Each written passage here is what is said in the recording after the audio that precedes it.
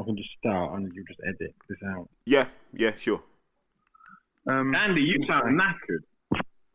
I've just been working all day. I've just finished the playroom, and then I've just been hammering the garden. So yeah, just trying to get as much stuff done as possible. But it's just a mountain of fucking work to do in the house. And India got me up at 5:15 this morning. So yeah. Just on a side note, Andy. Day. Wait, but you've been in the army, right? Yeah. Yeah, you've been on exercise. This is just, you just got to go back to being, military Andy. He's lost that conditioning. I was going to say, not that I want to raise, highlight, we're getting on for almost 20 years since I left the army. So my body has changed somewhat since then. They can steal your body, they can't steal your mind. 2007 I left. So, alright, we're not quite there yet, but we're 20 years ago I was in the middle of my career in the army. Jesus Christ.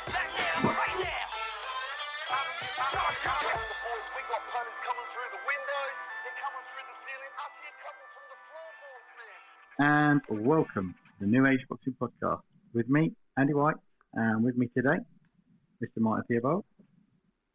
Good evening, good morning, and your microphone worked that time, Andy. Well done. Good. Take 3 worked. That's unlucky. And Mr. Terry Chapadama. Hey everyone, and welcome to the greatest podcast in the history of the sport. Where, we just made Canelo a millionaire again, and now John Ryder's hit the 6 numbers and the bonus ball. Yeah, the UK GoFundMe account for Canelo. Oh man, what a disaster! First podcast this might be the first podcast that not only is it all remote, but we're all drinking. Apart from the live shows, of course. Andy, you need a Red Bull. Why do I sound that tired? You sound knackered, man. You sound knackered. You need to add like teaspoons of sugar to whatever it is you're actually drinking. But it's a mad change, isn't it? If you roll back through the years, and actually this is almost like a 7th anniversary show. But if you go back, we'd record like this on a Sunday, right? And like we'd have been straggling from all the various parts of the planet. Like Martin would have been Mr. Sensible at I don't even know what you call them dances. It's not a Cayley, that's a Scottish one. But those little Irish dance events. I did partake, but yeah. Yeah, Andy would have been hiding from some Polish woman that works in the Slug and Lettuce, and then God knows what would have happened to me. And now everyone's kind of, we're drifting into middle age now, and everything's quite sensible, and we're just getting knackered from mundane stuff. Well, yeah. I'll tell you about that. This afternoon, I tried out Morris dancing, so yeah, nothing changes.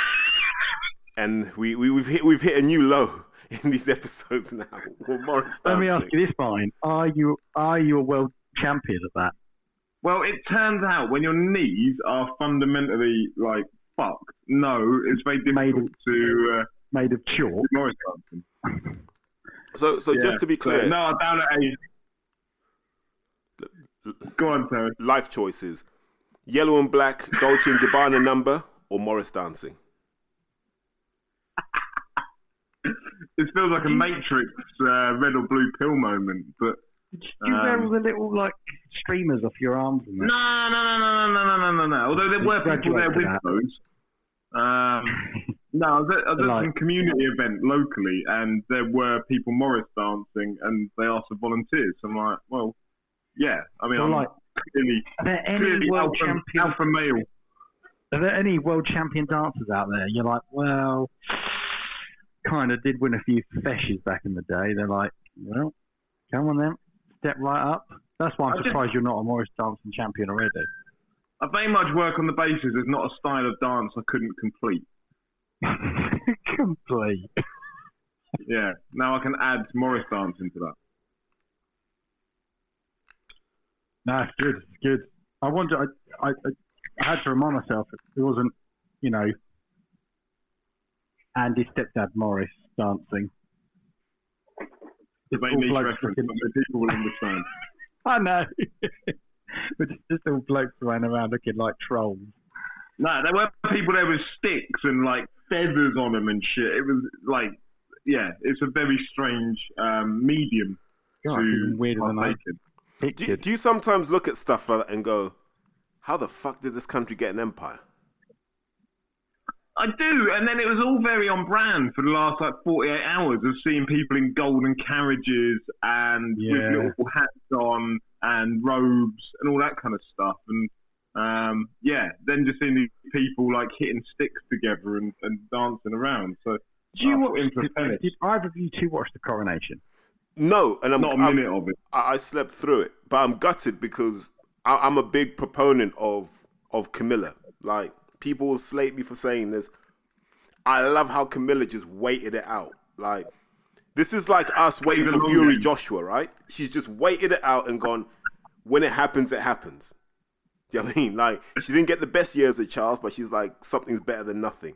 And, there's a lesson in that. No, I reckon she did get the best years of Charles as well, didn't she? Like, she was getting that royal dick while he was with Diana. Yeah, but we don't know if he washed it afterwards and stuff. There's all sorts of questions, aren't there? Oh, yeah. They're the pertinent questions of our time. I watched The Crown. I know what happened. Did he wash his helmet before? Did he wash it afterwards?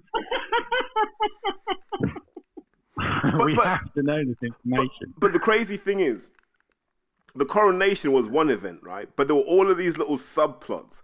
Like Harry literally being flown in and out. Like he didn't do 36 hours in the UK. Now that might be for tax reasons, I don't know. And then how he interacted with some of the relatives. It was like a really awkward wedding, wasn't it? Where you only talk to some relatives and not others. And so we were just watching this happen live on TV.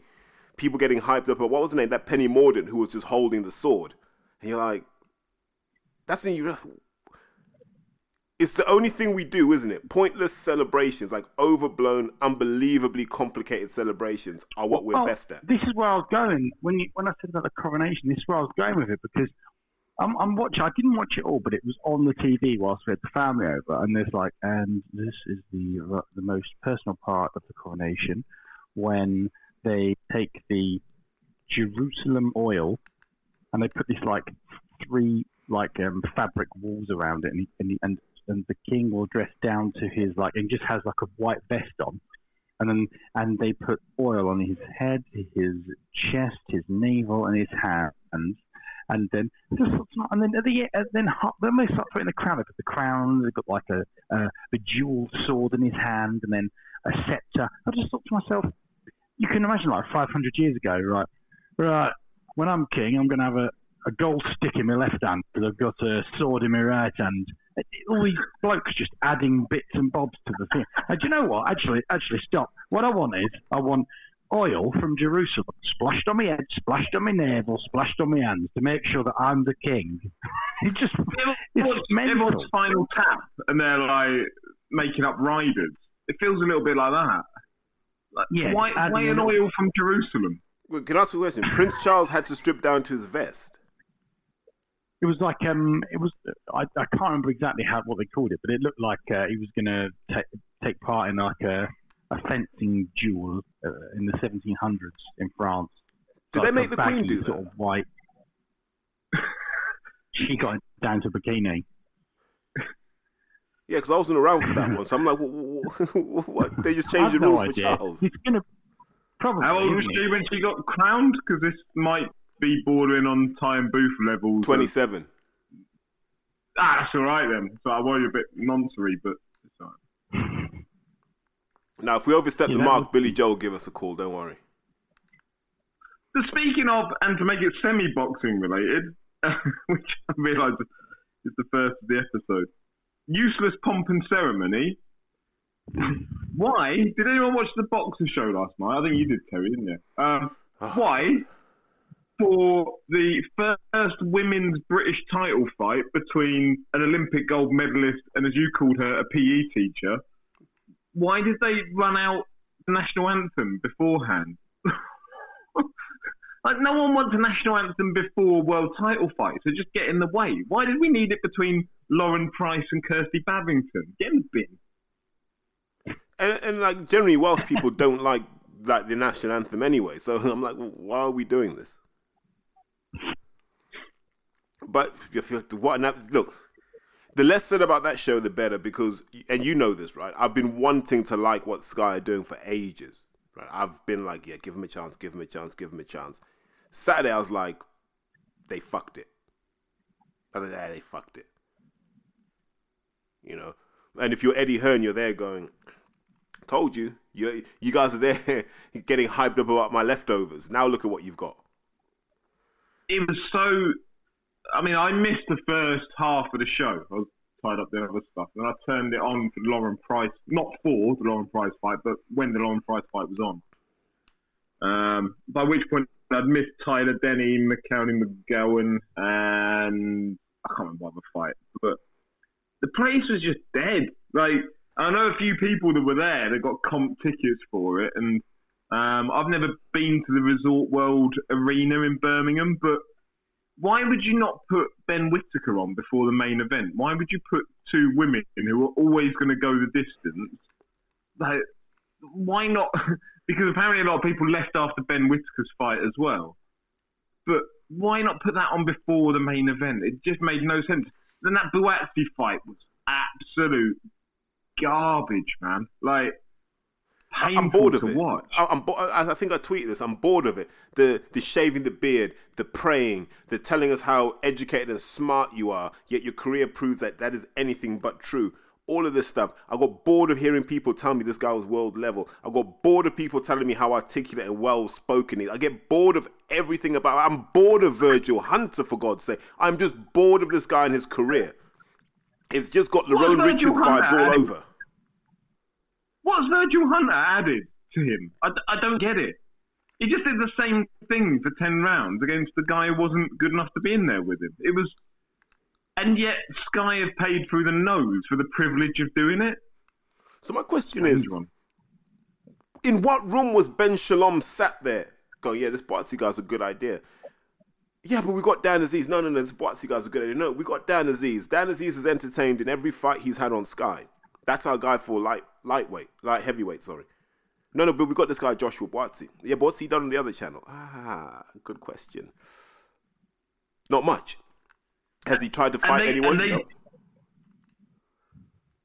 They took liberties with him afterwards as well. In that interview by the ring after, where they got Aziz and Boatsy together, and they essentially framed it as Boatsy would fight Aziz as like a stay busy fight until something else was available. I thought, what? Aziz has done stuff far more relevant than Boatsy in his career. And is more active and is more relevant right now.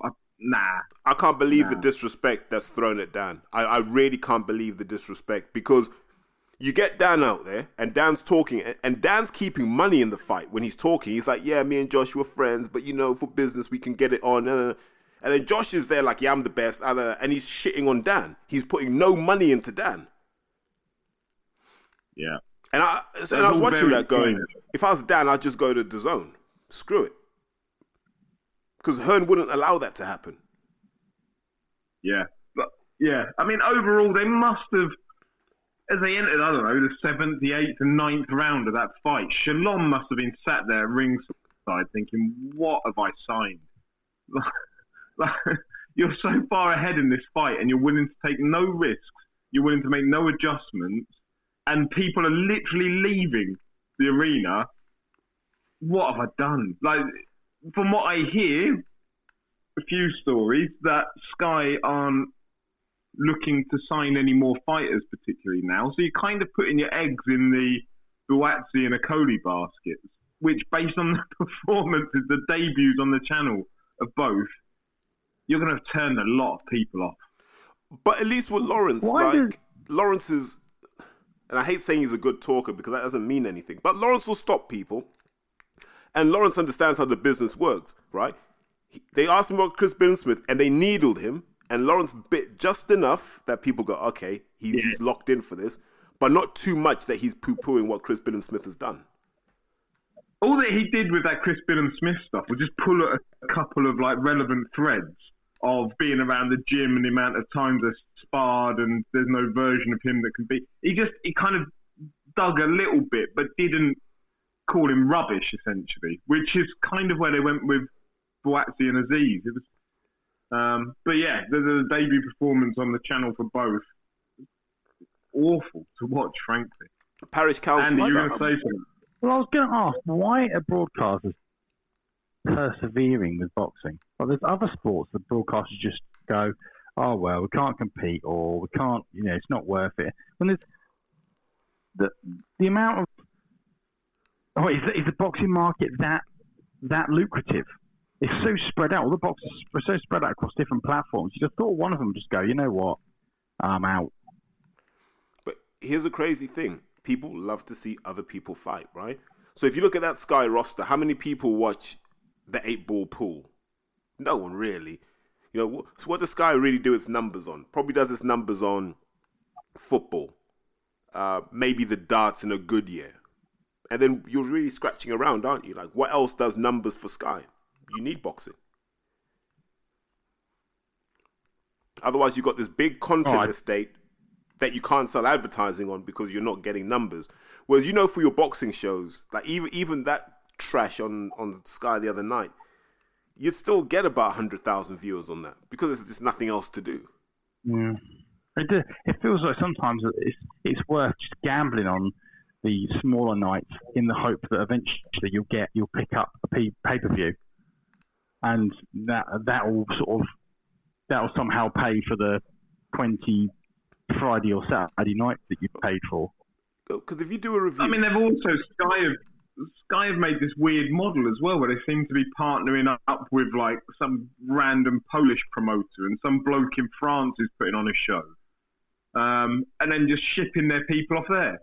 Which I think Terry always used the term, like, you need to build local constituents for fights. So Dan Aziz you need to have in London. Boazzi, they signed Boazzi for however much money.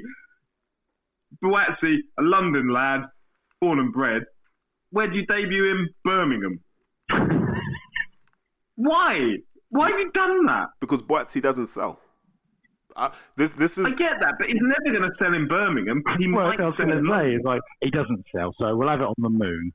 Like, give him every chance, for God's sake. He doesn't sell, and this is why I give Dan Aziz credit, because Dan has done everything he can to cut through, right?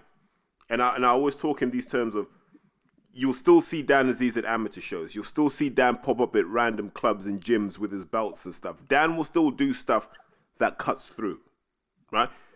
Josh doesn't. Like he said, I'm off to the States in 2 weeks. He's become our Katie Taylor, where he's taking and not giving. Terry, he is polite and God-fearing, so he's got that on his side. And God can probably buy a lot of tickets. I find it interesting that he hasn't had a Gillette sponsorship yet.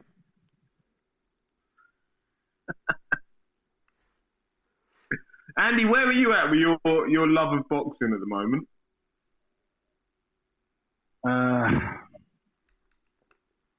Don't be too enthusiastic. I don't want to just drift into hyperbole immediately, but I don't like it. I feel like I'm in a strop with it at the moment. That's what it feels like.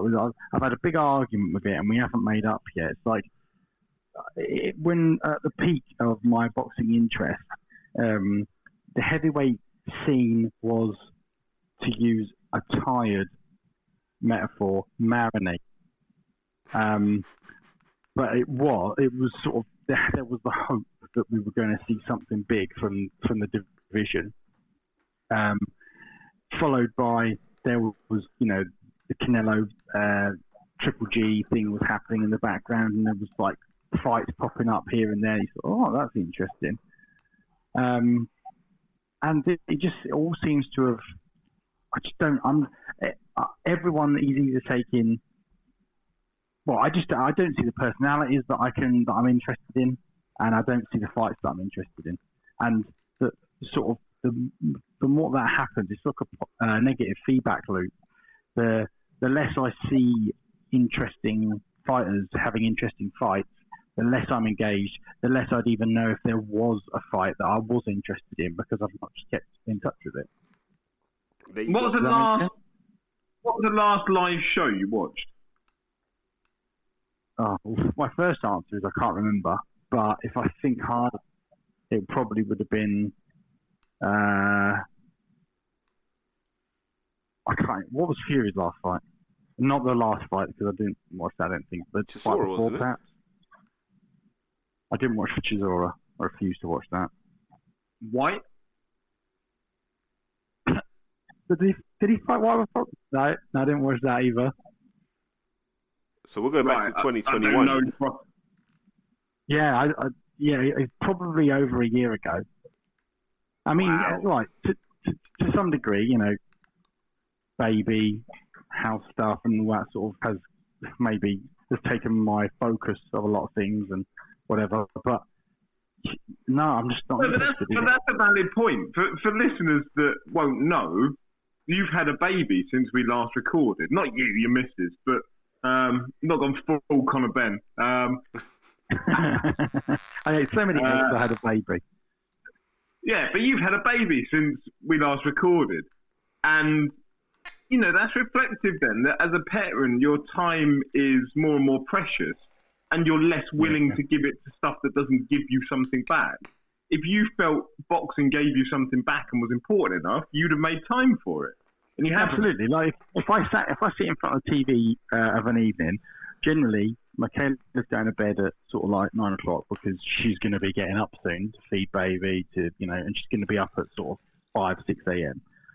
Or I am, but the point is she'll go to bed sort of early. I'll then sort of sacrifice my sleep time in order to have some like TV time of my own or whatever.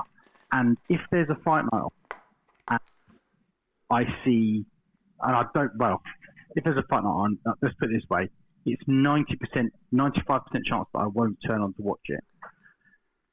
Because not while porn exists, no. No, and the thing is, Andy, 2 hours to myself, mate, 5 minutes on the fight night, just hammer Pornhub for 2 hours. Yeah, but you're spot on though, Andy, and I think as we're all getting older, like as we said off air, we're 7 years into this now. It is debilitating, right? You go from, and we can drift into how we revolutionized this whole thing, but that might bring that in later. The whole point is, we're gradually running out of time for stuff that doesn't work for us. Me having to watch a show in Birmingham that essentially looked like it was full of kids, right? Who didn't really have the foggiest about boxing, because we've watched enough events to know how the crowd should react in certain situations. And this one, it was counterintuitive. They were screaming for stuff that didn't make sense. And so that even impacts how you're watching it, because I'm like, oh, this is nonsense. Like, I can't even feel a connection with the fans right now. And I do, like, if I didn't record regularly, I wouldn't watch boxing. I'd just coach amateurs. I wouldn't watch the pro stuff. I could never understand why people in the amateurs didn't bother with the pros until recently. And I'm like, we were treated to maybe the worst card of boxing I've seen in a long time. The absolute worst, right? We had an Olympic bronze medalist against maybe the 6th best light heavyweight in Poland. We had... I love the fact that I was sat watching it thinking, well done to Sky. If nothing else, you won the race to get Pavel Stepiniak, or whatever his name was. Because they tried to lure him in for Callum Smith, didn't they? Then Callum Smith got injured. Kind of. Yeah, like this guy was he's like 32 years old, 16 wins, never fought outside of Poland, undefeated. This is going to be shite. And it was. Terrible. Olympic gold medalist against a PE teacher. And Kirsty Babington is actually a PE teacher, so I wasn't taking the piss when I said that. But that's someone who's got to go and teach on Tuesday. The simple fact, she's got to go and teach on Tuesday.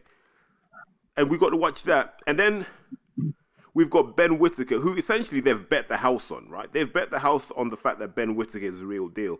And I think if you go back to the genesis of New Age, that was one of the first names I ever mentioned on the microphone was Ben Whittaker.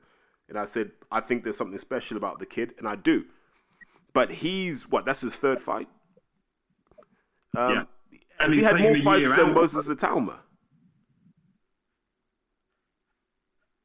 Yeah, and he had a long time out with that injury. Which is always a worry. And I told you, I like the kid.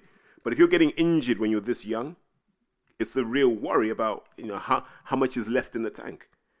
And then you've got Tyler Denny versus Macaulay McGowan. Is that his name? I don't know. That's a small hall show. That should happen at the Victoria Warehouse on a Friday night somewhere. People out there celebrating stag doos and hen doos. And then, I don't know what was below that, but it was just trash. Just trash.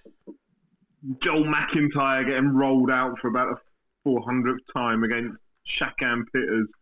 Like, two people who, they both had their chances. Do you know what I mean? Like, you don't need them anywhere near, well, anything domestically, to be honest. Shakan maybe a little bit, but, Joel's been recycled as an opponent time and time again. I know Joel, I like Joel, but he doesn't need to be in the away corner against people that should be doing better. And it's heartbreaking because, like, deep down, we're passionate fans of the sport. So no one likes having to tear down a card, but that card didn't need to happen. It's a coronation weekend. This is the one time where you're like, we should have some eyes on us. And that's the crap you served up. And it was crap. And that's the sort of thing I'd stand in front of whoever it was that's guy and I'd say, that was dog shit. And then I look at the rest of the roster and I go, what am I getting excited about? I don't know. Have you still got Joseph Parker? Have you not got Joseph Parker? I've got Huey Fury to come next month. Woo! And you're still trying to recycle Savannah Marshall. Fighting! You're fighting! Who's he fighting? I don't know. I forgot him. Some Latvian zombie or something. Oh, but we'll be told, it's fine because we'll be told that he's solved all his health problems and now he can hit harder than ever.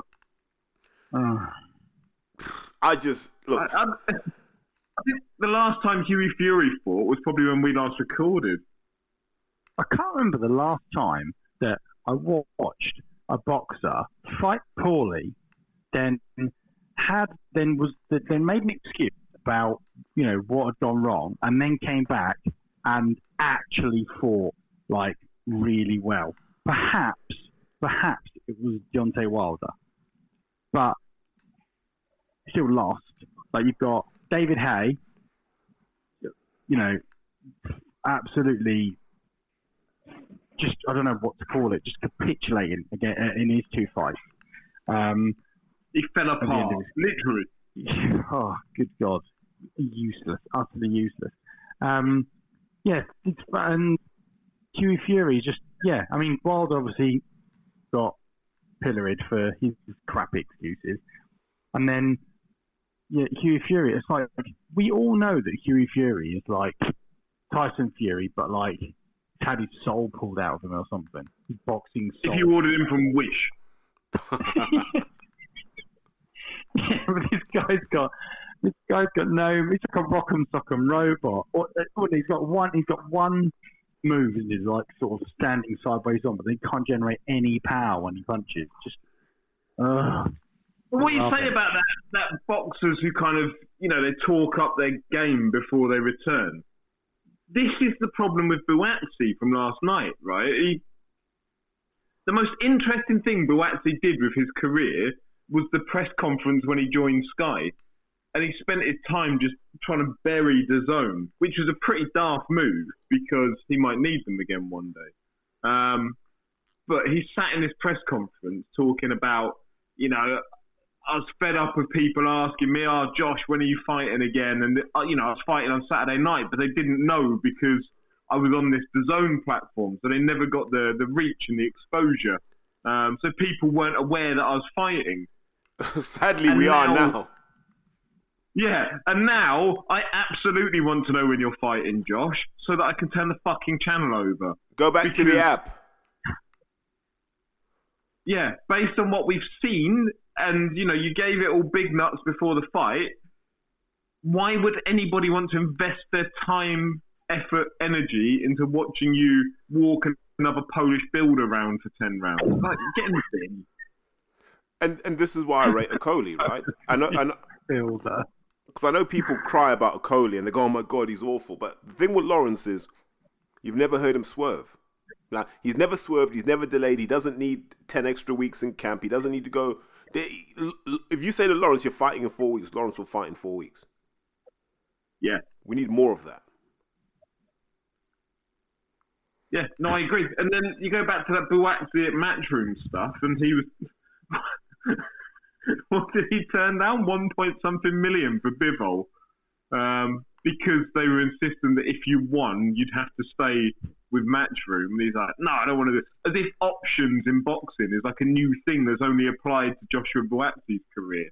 But why was he bothered about it? You're never going to beat Bivol. Like, you know, they could have offered you a fucking Rolex, 40,000 fights at £1 million each. Doesn't matter. Completely irrelevant. You were never going to beat Bivol. Why are you crying about that? These guys just want stuff they haven't earned. That's the harsh reality of boxing right now. A lot of these little rats just want stuff they haven't earned, right? And this is why, and I'll stand on this. This is why we have to respect guys like Dan Aziz, Denzel Bentley, and there are others. I want to put Linus in there as well. You know, guys who really cut their teeth having to sell tickets, having to fight on small hall shows, you know, having to deal with all of that sort of stuff. And through doing that and building a profile and earning respect, they got elevated to TV cards. We need more of that again. We need to stop signing these Olympians. Like, the Olympic experiment's been a massive failure. If you line up all the Brits we've had who have been to the Olympics, it's actually been a bit of a failure in terms of predicting who would actually go on to do great things. Here's a question for you both. If you had to name the top 5 boxers in the world right now of any weight, who would it be? And let's just say some sort of fusion between watchability and boxing skill. Right, so not necessarily asking like a pound for pound, but no, I'm not really if you could pick 5 boxers to, like if you were picking 5 boxers for a supercard for the home corner, who would they be? Yeah. Right, headlining Linus Udofia. Objective, like it.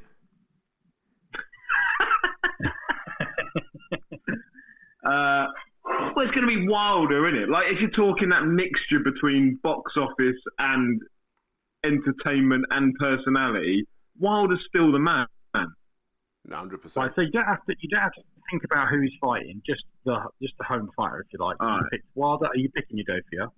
No. Yeah. Oh my God. You're picking Udofia. I just put it on there. Right, Wilder. Who else? Eubank Jr. Yeah. Canelo? Did you put Canelo in there? I don't know, because like Canelo fought a Brit last night and I've still not bothered to go back and watch it because I knew what the outcome would be and then the outcome happened. Put Fury in there? Yeah, I mean, it's as daft as it sounds, but if we're talking that mixture between boxing ability and box office, Canelo, his lack of English holds him back in my view. I'm trying to think. Let's see. Would you put Fury in? Yeah, it's just going to be like a heavyweight, isn't it? And Linus.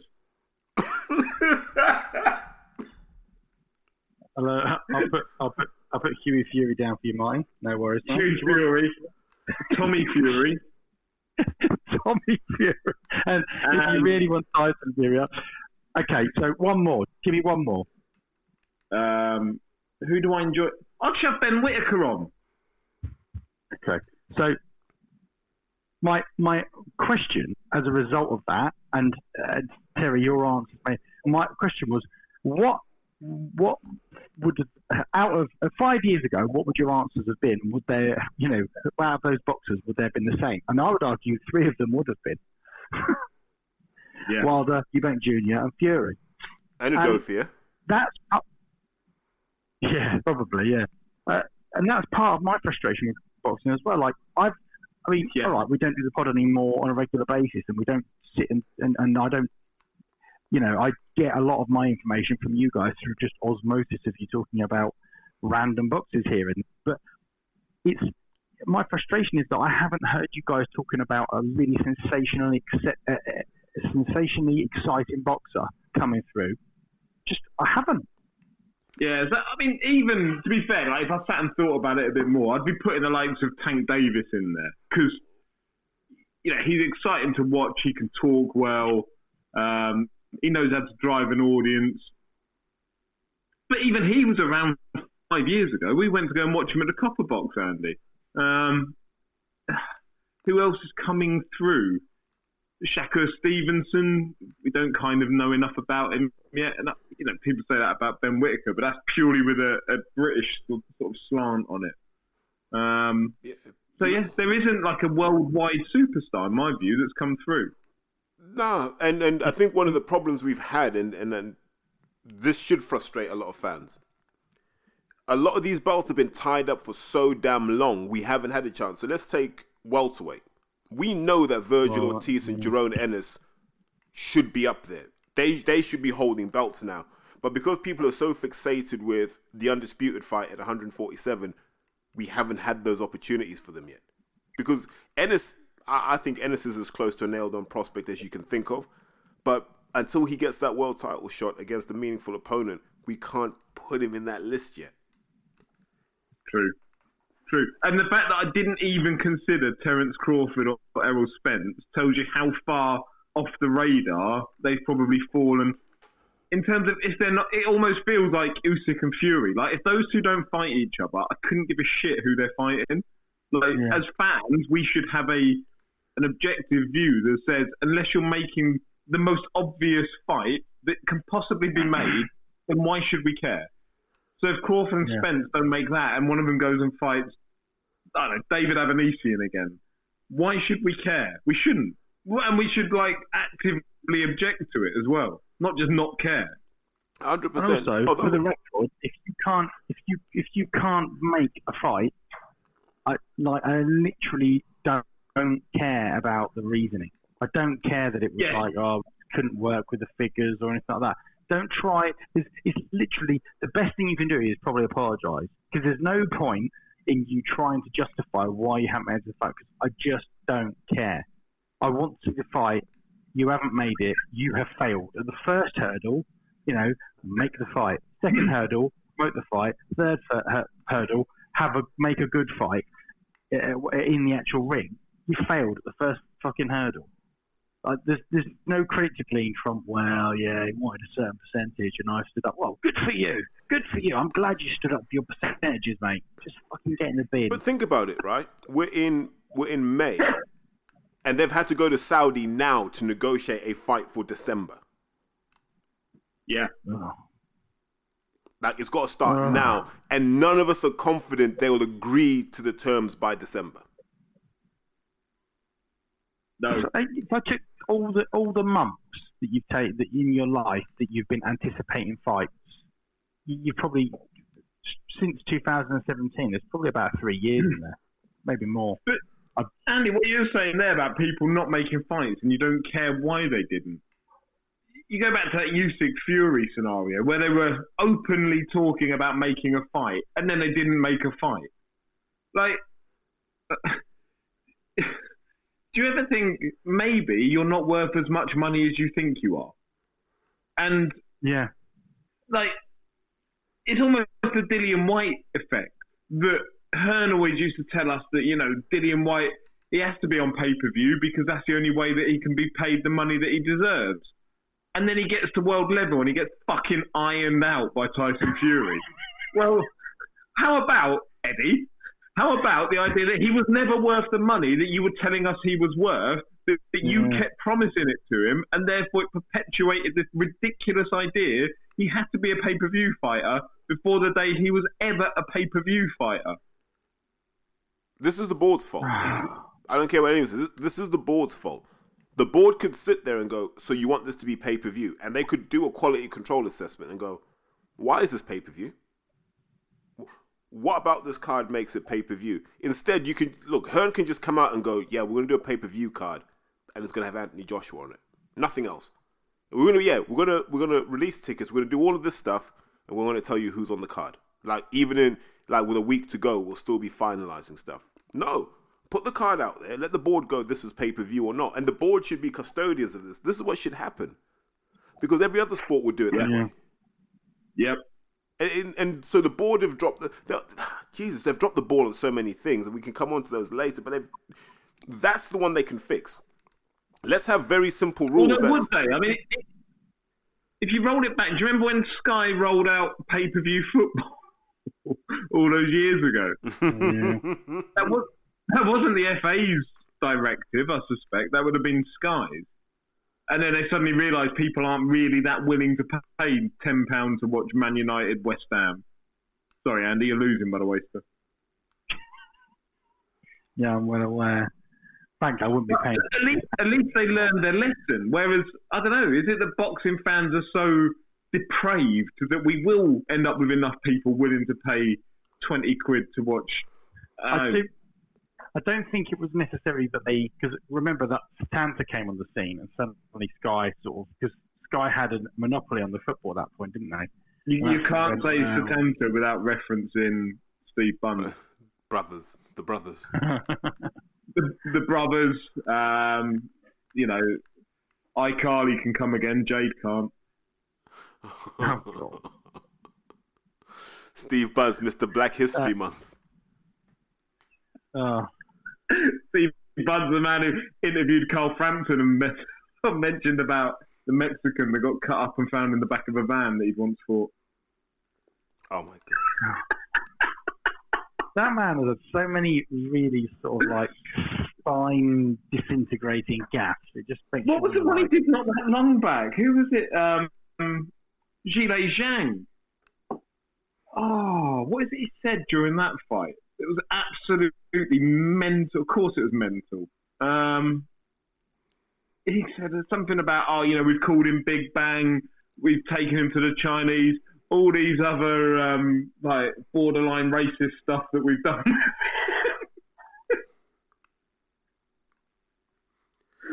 Fuck me. Joe, when you talk like this, you're like, the sport is a mess. Like, how the hell this is still going is beyond me. I guess it's just because it's a great place where money can appear to be clean in no time at all. And let's not pretend otherwise. And I think I said this before.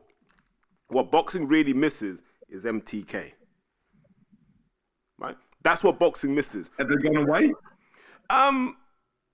As a central point of because remember, you had Eddie and you had Frank, right? And they kind of hoovered up stuff that they thought we'd be interested in. And then everything else was kind of just left to MTK to divvy up wherever it needed to go to, right? But we knew that if there's an MTK show, it'd be all right. It'd be on YouTube. We'd be good. Yeah?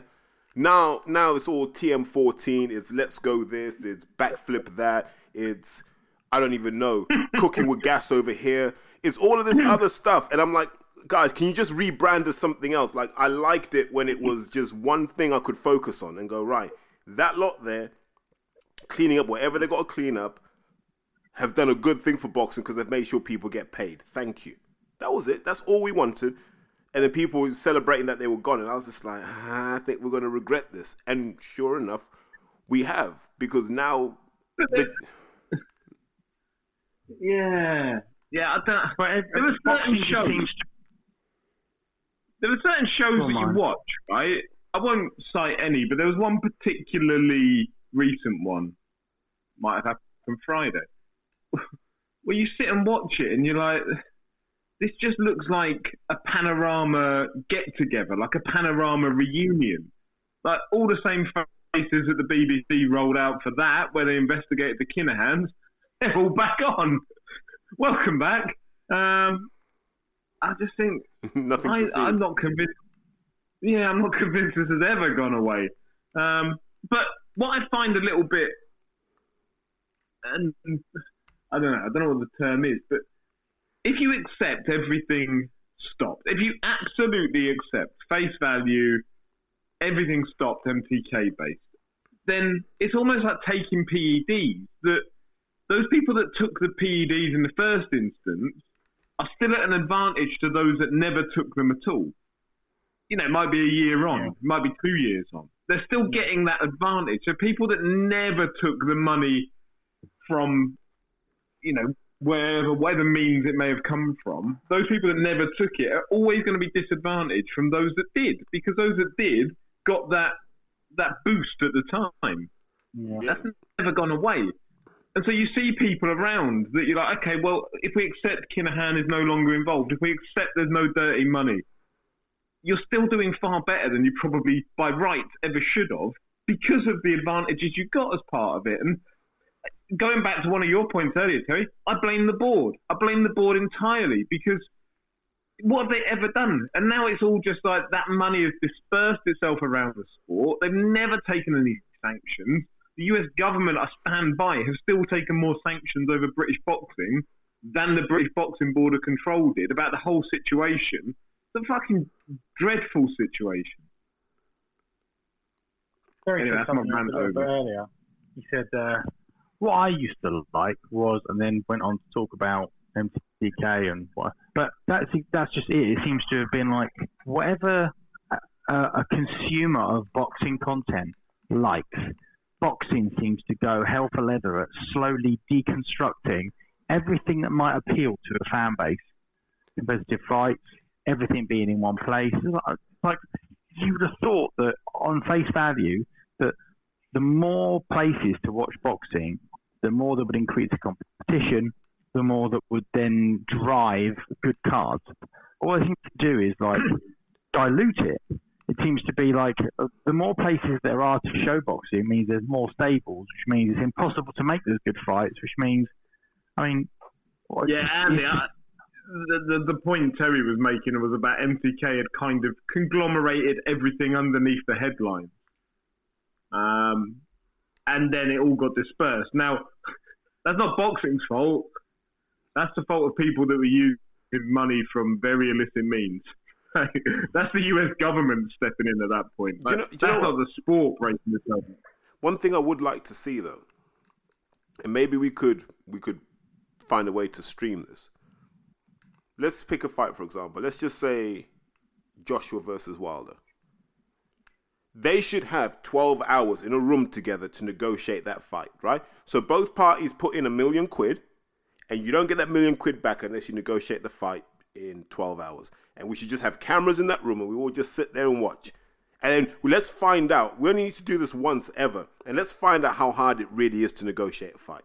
Because I don't believe it's as hard as people are making out. I just don't believe it is. I completely agree. I tweeted something not that long back about the same principle of, I don't even think you need 12 hours. Just give them 3 hours. And all you've got to come out with is the terms of agreement, whereby, you know, these are the things we won't agree right now, today, like which glove brand and the inconsequential things. But these are the things we will agree. If there's £10 million in the pot, this is a percentage split. If there's 15, this is a percentage split. Like, I would rather watch that on Sky Sports than I would Joshua Buatsi. 100%. And like, I'd love to sit and see Hearn and, I don't know, Heyman or Aram or whoever's required sit and work these things out. Yeah, because we always get, how can I put it? They always bluff us with these complexities. Like, well, look, there were those rights in Myanmar that we had to negotiate because, like, the 23 people that were going to watch it there, obviously we need to make sure we capture the revenue for that because every penny counts, right? That's the sort of nonsense it sort of delves down to. And you're like, well, no, right? How about he gets that much money, he gets that much money, you guys just fight. Do it in a damn car park, for God's sake. How much more money do you need? I agree. On this note, by the way, I know in the past we've kind of said about it's almost hidden and how much fighters earn out of boxing. And so when you do get that little glimpse out of it, it's quite interesting. And I think we saw that with White Fury when it went to purse bids, didn't we? And it was the highest ever purse bid amount. Did you see the amount for Arthur Beterbiev, Callum Smith? It was a fraction of that. It was like a couple of mil. $1.3 million. For, what's that? I don't know which light heavyweight titles Beterbiev holds. Is it WBC, IBF, and something else maybe? WBO? Bivol's got the WBA, hasn't he? Yeah. But, yeah, that's like, Hearn always talks about making millionaires. That's the biggest fight available for Callum Smith anywhere in the world right now, and he would be getting the shorter end of $1.3 million. Like, there's not the money that they make out at the top end of boxing. I'm convinced of it. 100%. Like, you still see Chisora fighting. How many times has Derek been on pay-per-view? He's still fighting. And I don't even think he's fighting to stash a nest egg away. He's fighting because there's stuff he's got to pay off. He's so CT-ridden, he can't stop. Yeah, but nor could Danny Williams. That's an even bigger concern.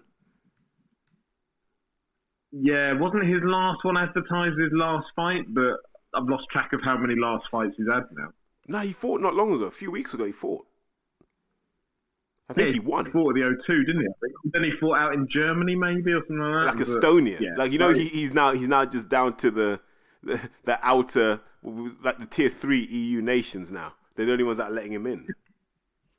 Even Latvia are like, nah, Danny, you failed our very, very dubious medical requirements. Belarus, mate. That's and it. And they let you just fucking play a gun. But this is a mess, right? Like, when we talk about it like this, we're like, the sport's an absolute disaster. Think about this, right? You watch football, and you've got Erling Haaland making miracles happen in the Premier League, right? You've got him. You've got the kid Anthony doing 360-degree dribbles. You've got all of this stuff. And even the stuff that ain't going well. You've got Frank Lampard proving he might be quite possibly the worst player to become a manager since Brian Robson. You've got all of this stuff happening. And it's intrigue that just moves the sport forward, right? Because nothing can really hold football back. Boxing, we talk about the stuff that holds the sport back. We're all here arguing over purse splits. You see it online. Yeah, well, he deserves this much money. Shut the fuck up, man. Stay out of it. Shut the fuck up. Like, I think I described it in one of my pods as it's girlfriend behavior, isn't it? That's what it is. It's girlfriend behavior. Just stay out of it, right? Just as fans, we just care about this. Is the contract signed, yes or no? That's all. Are you really fighting men, yes or no? Because certain people talk about being fighting men, and they get found wanting. Because, like I said, those Dubai taxes, they're not cheap. I agree. Going back to that Beterbiev-Smith issue. Again, if that's the very, very top end, that's the most lucrative fight. That's a top-ranked fighter and a matchroom fighter. They are, the A standard of light heavyweights. $1.3 million to be split between the two of them. Then think about how that trickles down through the sport. If that's the top tier, what's going on below that? These are short careers. They're, 10-year careers, of which at the moment, most are fighting twice. That's not sustainable. It's not attractive to, if you're a top-level athlete. I know we used to discuss this back in the day, but if you're a top-level athlete in America, why would you choose boxing when you can find a more steady income through American football, through basketball, through whatever else it may be? Just think, once you put those numbers in perspective, I was trying to run through in my head. What fights in this country could do £1.5 million today? Cool. Okoli Riakpo, I think, could. What do you reckon a Cody Billum-Smith will be generating? What's the capacity of Dean Court? Is it Dean Court? That's the Vitality now? God, there you go. That's me being old, calling it Dean Court. That's your football knowledge, Terry. Don't dare people question your football knowledge. No, never. I played Football Manager too many years, man. I'm deep. Do you know what I mean? I am deep. I'll go deep to when Danny Murphy was all 19s on Football Manager, and then one for technique, or was it one for stamina? The weirdest assessment of a player. You go back to the old champ man of where it was forward, right, left, centre. Daniel Fonseca at Roma. Legend. Legend. Didn't they? But I'm trying to think. So let's just say that pulls in total. Just being generous, we'll just even say $1 million. And then you got to take all the costs, because that Sky Machine, that's a lot of hotel rooms, that's a lot of per diems. So you got to take that out. I think those guys will get a 6-figure sum, but it's not going to be a healthy 6-figure sum. It might be the low end of a 6-figure sum, because everyone's got to eat off that. Yeah, which sounds great, doesn't it? Say being generous, it's 200 grand. Yeah. Then you lose 10% to your promoter, you lose 20% to your manager, you lose 10% to your trainer. Right, already you've just got rid of, 80 grand out of that? You're going home with 120 grand. Don't you get taxed on the gross as well? You don't get taxed on what you take home. I imagine so, yeah. That's your earning, isn't it? Whether you have to pay anyone else is irrelevant. So say 120, of which you're then taking home, out of that, if you're lucky, you're taking home 100, which sounds great, but you're doing it twice a year. That's your biggest payday in your career to date, and you've got a 10-year career. Like, that money isn't going to go that far. And you're the pinnacle of your sport. Yeah. And yet, we blame the board for various things. I just blame every money-grabbing parasite within the sport at this point, that there are too many egos, too many people not willing to help grow the entirety of the sport, and therefore you lose interest. You lose people like Andy that hasn't watched a live boxing event in 12 months because everybody was too busy feathering their own nest out of it. Do you know, like, one of the benefits of our position is we sometimes get to hear what some of the purses are for certain fights that people watch. Don't be surprised if you watched a British title fight that cost 25 grand for both fighters. Do not be surprised at all. That's the game we're playing here. Like, it's ridiculous. Some of the money that's being offered is derisory. And yet, I could go back a fair few years when boxing was in a more lucrative point than going for a purple patch. You were getting, certain fighters that would be signed for British title fights. They were British fighter level. You probably know what I'm on about to some degree. Terry, you probably do. I know they'd be getting 200 grand for British title defence. Get yourself a Steve Goodwin, guys. Get yourself a Steve Goodwin. But, that doesn't happen now. I'd be very, very, very surprised if it did. Because the pool of available talent has broadened so much without the quality actually increasing, you're now just going, well, we can put anyone in for this British title fight. So if you don't want to do it, cool. You'll just get moved to the side. I always look at the decline of Lerone Richards as an example. And I know behind the scenes people talk about he's quite difficult to deal with in the sense that he's alienated a lot of people in the sport. Fair enough. But for a lad to have been a pro for 10 years and fought 16 times and never really made a payday, that's heartbreaking. That's heart-wrenching, in fact. That's the word I use. It's heart-wrenching to know that you've dedicated your life to this sport and, like, you literally can't buy a house in Pontefract with your earnings. Yeah, well, if you entrust your career to a fucking bunch of clowns, then that's what you get. And too many people. Hi, Shane Watson. Oh my! Hi, Shane. We don't need to beat around the bush, do we? Like, that whole S-Jam setup, Adam Morley, I don't know how much time he spends in his legal capacity, how much time he spends in his Oldham football capacity, how much time he spends in his S-Jam capacity.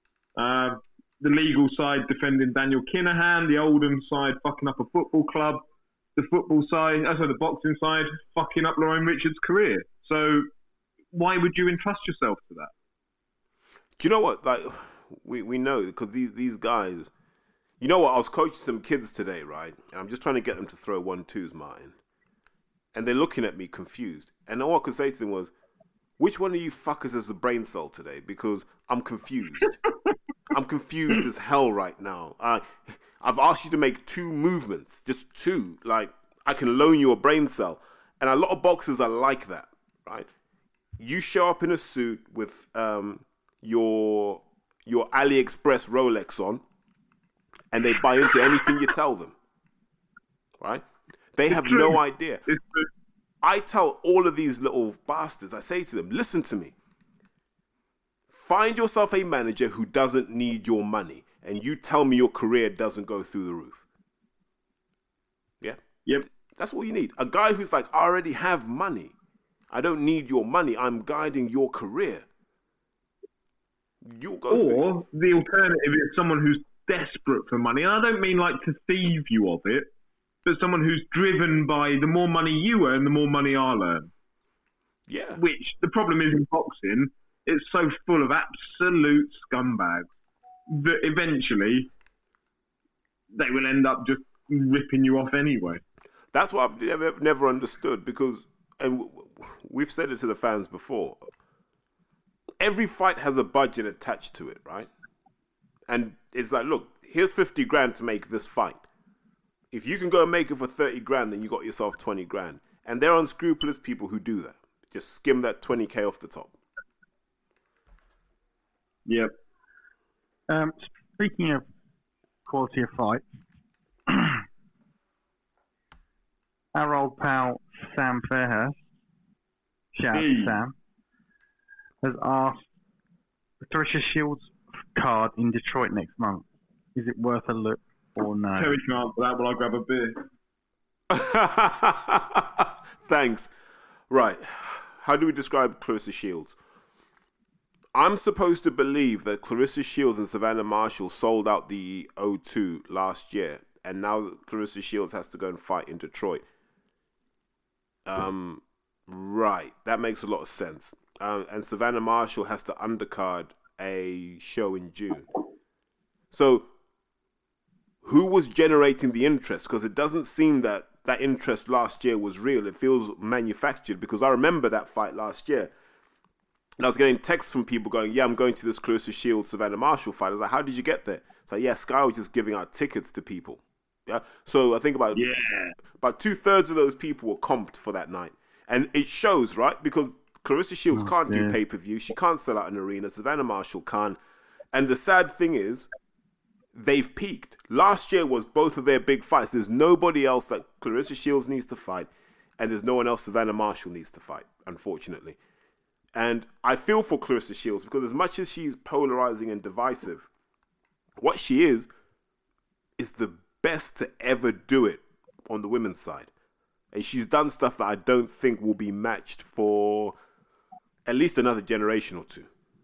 I think she deserves a lot more respect for what she's done for the sport. She's carried the sport on her back, sometimes to her detriment, while other people like Savannah Marshall, and there are others, Katie Taylor's another example, have kind of just sat there and let her do all the work. They've done nothing. And then they hide behind this, I'm quite quiet and reserved stuff. It's like, I don't care. Listen to me, I don't give a monkey's who and what you are.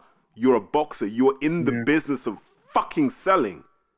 Yeah? You sell that fight. You sell that opportunity. I don't care if you're humble. You better convince me that you're going to do Franchon Cruz Dezern some kind of damage, because you're just sat there like you just need more money. What have you got to prove? You lost to the best person. You lost to the person you told us you would beat. Now you want to fight someone that she beat. No. Sell that fight. I couldn't agree more. And over time, I'm getting more and more frustrated that boxers, you know, you mentioned it earlier with Buatsi, like they fight and then they disappear. Like the whole YouTube phenomenon of those coming into boxing, and yet you've still not got boxers learning that actually if you stay visible and you promote yourself when you're not fighting, you might make more money out of it. And even when they are fighting, we're talking about women's boxing. How far away are we from Katie Taylor, Chantel Cameron? 3 weeks? 4 weeks? Has anybody seen either of them? Don't tell me they're in camp. Like, I couldn't give a shit that you're in camp. You've got a fight to sell. Listen, Chantal Cameron may still have lunch lady arms, mate. The way she looked at that press conference, she may not want to be seen right now. She's in my bad book, that whole Ellie Scotty stuff. But yeah. And do you remember when we were really high on Chantal? We wanted her on New Age. Yeah. Do you remember? We were banging the drum for Chantal Cameron. I remember you describing her as the kind of girl, if there wasn't boxing, then she'd be down the shopping centre starting fights. Yeah. That's not a criticism. It's just her attitude. It's her desire to fight. We were all up for it. Yeah, and then what? You're going to betray the greatest podcast in the history of the sport. You're going to betray the platform that made people recognize who you are. You. And now because I don't like Shane.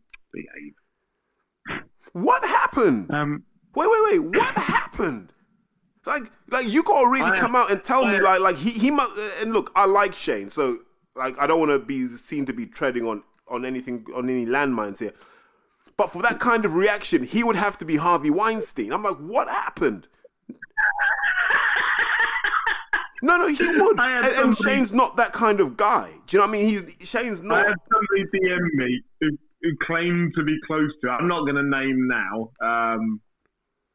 But yeah, saying, no, because I put something out at a time and they DM me saying, no, like, honestly, she would leave Shane's gym and come to the place I was at and she was in tears and she was, well, no shit. Okay, so here's one thing I will say, right? We will not accept our fighters crying over stuff. The whole reason you earn ridiculous amounts of money, the whole reason you sell out arenas, the whole reason we elevate you to the status of a boxing star is this. You are supposed to go through stuff that mortals can't. I said this about Sandy Ryan. When Sandy Ryan was like, yeah, I had to delete Twitter because I lost. And I was like, This is not a direction we need women's boxing to be going. And people can say I'm insensitive, and I get where they're coming from, but if you want the same status the men do, we have to hold you to that same standard.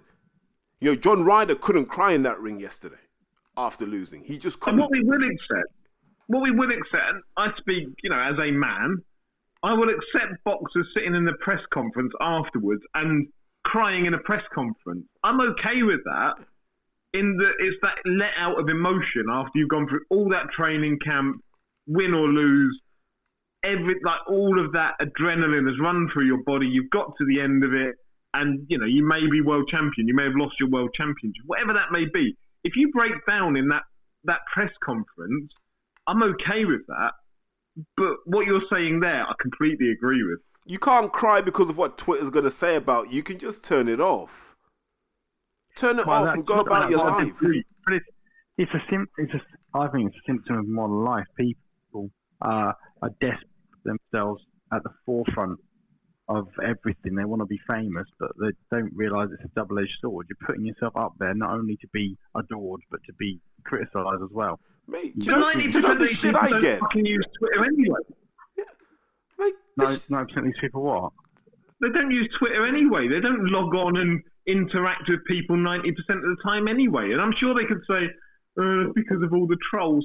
But yeah, there's a mute button, there's a block button. Grow up. Yeah. Do you know the shit I used to get before I discovered blockchain? The shit I used to get. And I was just like, man, I'm just a guy with an opinion. Like, what? And then in the end, once you hit blockchain, and it just isolated a whole section of boxing Twitter, because I was like, I don't see what they do and they don't see what I do anymore. Perfect. Then I had more productive conversations. But here's what I'm going to say to anyone that's listening to this. Rule number 1. You have your opinion. I have my opinion. I'm not going to beat you up into accepting my view. Don't beat me up into accepting your view. I'm not going to have debates about opinions. I can debate facts and I can debate logic. I'm not going to debate opinions because yours is just as valid as mine. Gary Saunders asks, says, Canelo said Ryder was the best Brit he's faced. How true is this? And is this a context for this being the worst version of Canelo? I said earlier, I haven't seen it. He looked terrible. Canelo looked like a guy who's fought 60 odd times now. Do you know when... And the thing is, the mileage never hits you gradually. It kind of hits you all at once, right? And mostly because we keep making excuses. We made excuses about the Bivol fight. And then he won against Golovkin, so we kind of masked over that he didn't look that good against a 40-something-year-old Triple G. And then we saw him against Ryder. Bear in mind, of all the Brits that he's faced, Ryder is quite simply the worst, right? Ryder is the worst. And that's how he looked. He couldn't take out John Ryder, a guy who got stopped by Nick Blackwell. That's a worry. If I was anybody, if I was Zach Chelly, I'd be like, give me the Canelo fight. Right now, I'd be like, yeah, anyone with work rate and a bit of boxing IQ will detonate on him. He will never fight David Benavidez. I'm telling you this now, he will never fight David Benavidez because that fight may not go the distance. So what do you do if you've got Canelo now? John Ryder's got a lot stronger and tougher since those Nick Blackwell days, isn't he? Hey, he discovered eggs. Wow, it's an observation. Nick Blackwell stopped him, Canelo couldn't. Listen. Did you see that on a completely unrelated topic? Did you hear that that drug report that came out for the Premier League? I did. Brilliant. We don't test because we don't have a problem. The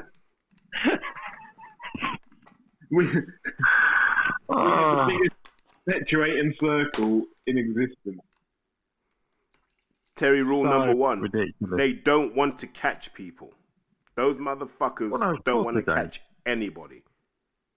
They don't. No, they will tell you, Andy Martin, yeah, we might be in the area on this day at this time. You know, maybe your players may acquire injuries at that point and may not be training on that day.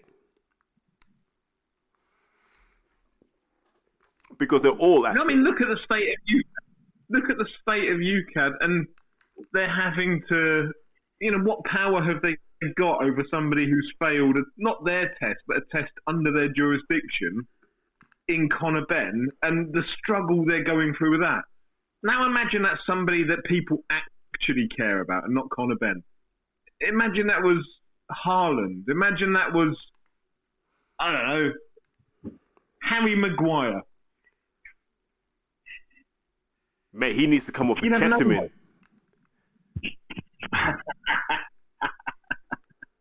You'd have no hope, though, would you? You really wouldn't. You don't. When you're UCAD, right? I've said it. The UCAD want to catch. They're like the police, and I'm going to break this down. So, if my door gets put through tomorrow, it's all on me.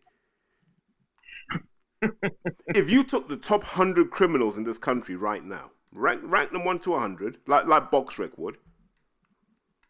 Of that top 100, about 70% cooperate with the police. Right? They cooperate. The police say, you carry on as you are. You tell us what's happening elsewhere. We'll deal with that. You carry on as you are because we need you here. Right? Because the police aren't concerned with that top tier. It's more hassle than it's worth. What they want to catch are those people where it looks good. So it's like, I want to catch someone who's got 5 or 6 kilos. That's going to look good in the media, but it doesn't disrupt what we're doing at the top here. Because at the top here, everybody's passing money around and they are passing other stuff around. Some people say young children. I wouldn't, but some people would. Stuff is getting passed around at that top level. So they say, nah, just go and grab all these people. You're far too reserved for statements like that, Terry. Say that again? So you're far too reserved for statements like that. I remember when I did that with Hindley and that guy threatened to sue us. For defamation. He was adamant. Didn't you pull the episode? I told you they wouldn't sue, man. I'm waiting for the lawsuit. I told you, get a payday loan and sue me. Come on, get the payday loan. Do it on Klarna. Are you still encouraging it? If you want to sue me, still want to be sued? Yeah, come on. They're building a case. It's just taking time.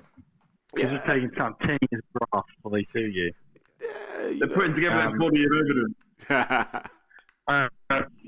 So Sean asks, what has changed since you last did a pod together, and is the sport in a better or worse place compared to then? Which I think to some degree we answered a bit earlier. I think you're the best sponsor for Andy. Well, I think it's been in a negative spiral for a while now. Can you identify a tipping point whereby you went, nah? Well, I can identify the peak, and that was for me was the Fury Wilder fight. At which point, and I want to reference a point in time where I think it was Joshua had fought Klitschko, and we did a podcast together, and I was buzzing because I was like, here we go. Now Klitschko is like... You were young and stupid. Yeah, and I was just thinking, here we go. It's going to be like Fury Wilder, Fury Joshua is around the corner. Just everything's coming together. Actually, I was saying that was Fury still in Fat Man mode in 2017? Fat Man Scoop. Crooklyn Clan. I can't remember. Yeah, he was, because he didn't come back till 2018. Remember, summer of 2018. Right, okay. So, feeling generally positive about everything. And I remember I was having a podcast, and Terry, I think it was Terry that said it, but it was like, it's now going to build, and we're looking at 2021, 2022 before we start seeing the big fight. And I remember going, oh, for fuck's sake. Like, why did it take so fucking long? And remember what I said at the time? Remember what I said at the time, Andy? I said... No, but you will. Yeah, of course. I said, boxing is just scared itself. Because I was like, look, we've got to the end of April, and we've been given classic fight after classic fight. I think we had DeGale Jack, we had Frampton Santa Cruz 2. Frampton Santa Cruz was one. Yeah. So that was that year where we just had that real, like, it was like, oh, this. Yeah. It was too good. You know, sometimes it's like... You know when a girl says you can come round, no strings attached, right? And it's good. You're like, oh, yeah, okay, yeah. And you go back for like the fourth time. Then she's like, I really like you. And you're like, oh, man. Oh. And I knew it was too good to be true. No, you know when women stop you being a player, Martin? You know when you're drinking it, 7 different wells, and one of the wells gets attached to you. You know, it's really just tough. Yeah, no, don't. Carry on. But I remember Terry Terry saying that boxing scared itself. Well, I just remember that was, for me, that's how I felt. I felt eager to just watch more boxing because it was in such a good place. And I remember that a bit further forward in time. I remember that Sports Week episode with Barry Hearn and Frank Warren. Barry Hearn going, we need to let it marinate.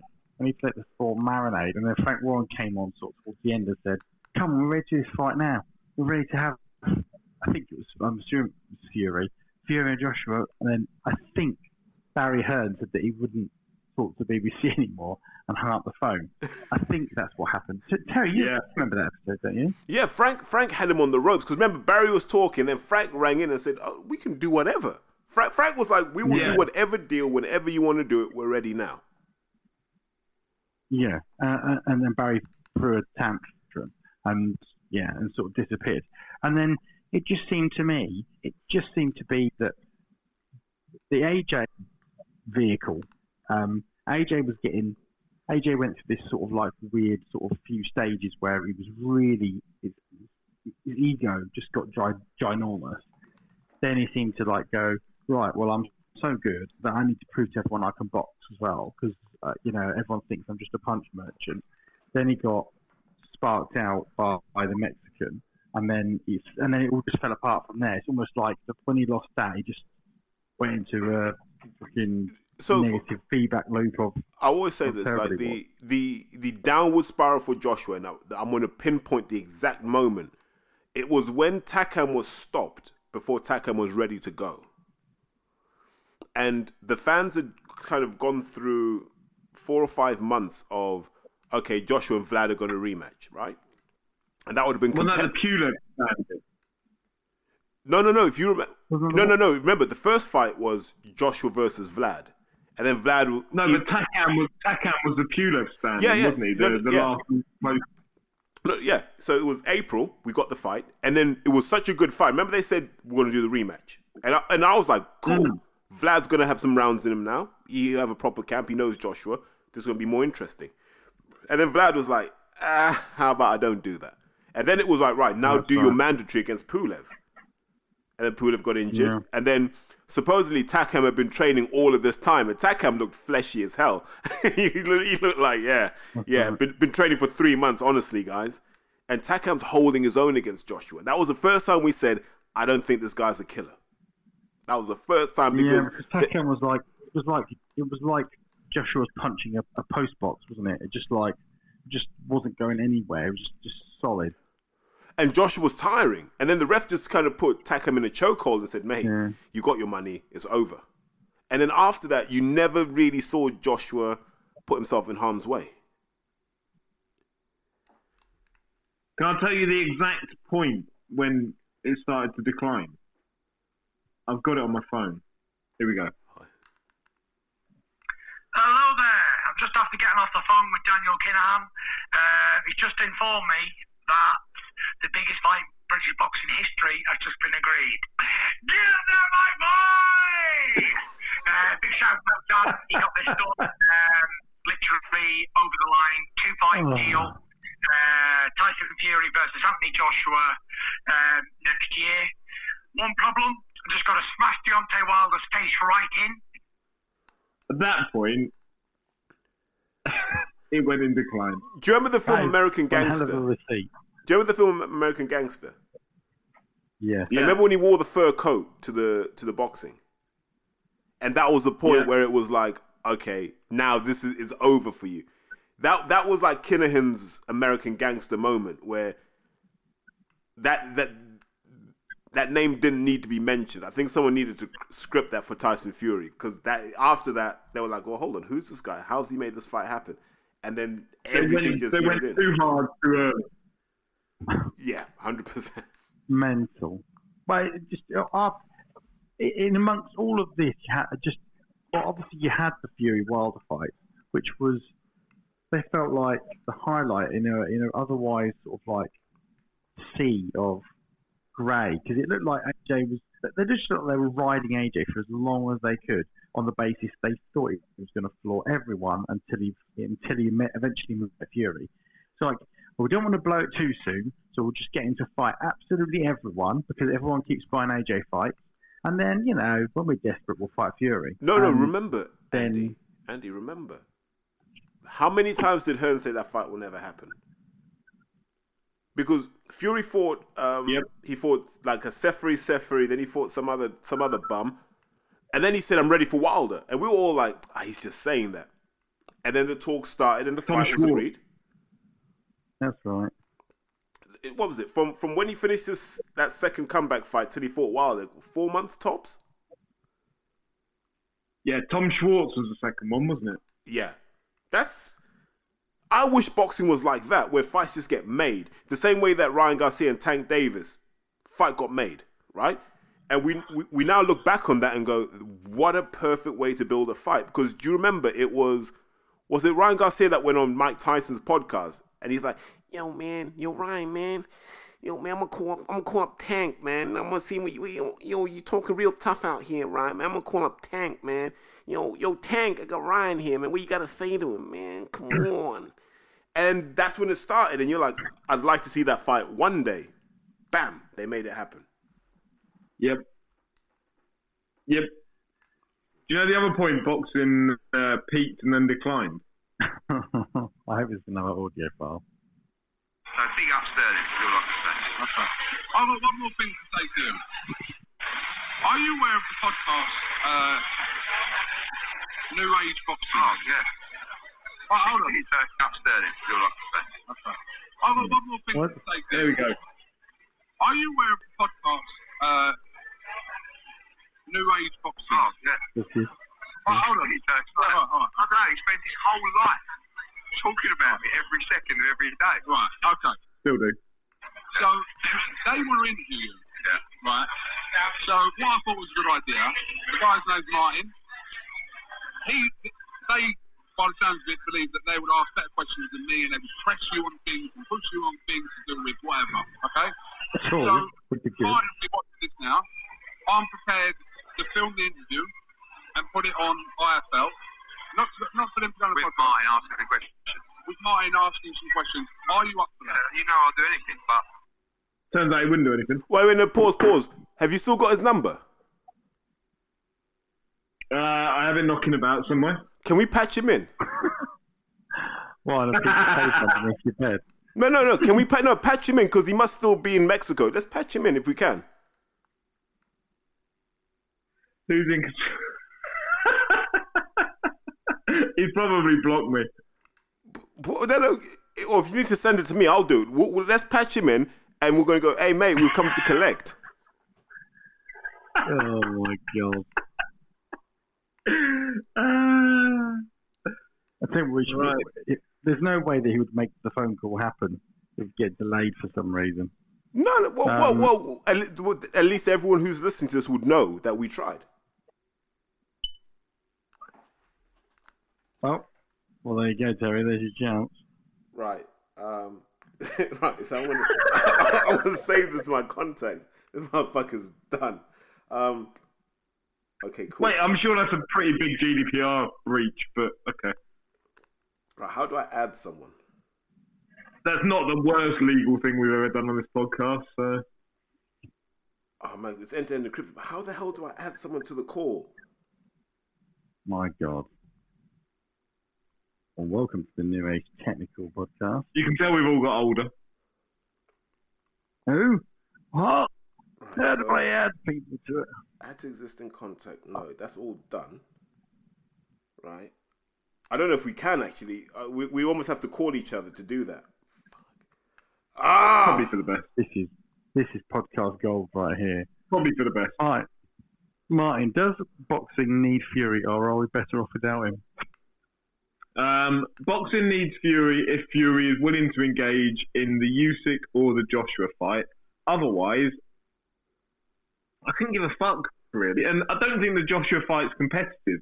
No. I don't think it's competitive at all. I was going to ask you that, actually. Well, is that just basically a fascination fight? That's it, really, isn't it?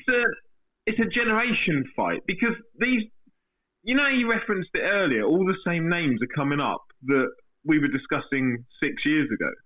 Yeah. And we kind of need a climax to all of that. Brooke and Khan gave us it on their way out the door.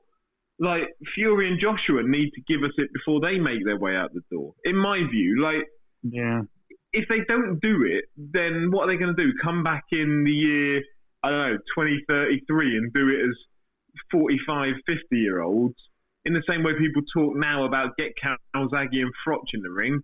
Fine, I'll happily watch those two in the ring, but I would rather have seen them in the ring when they were 30 years old. Yeah.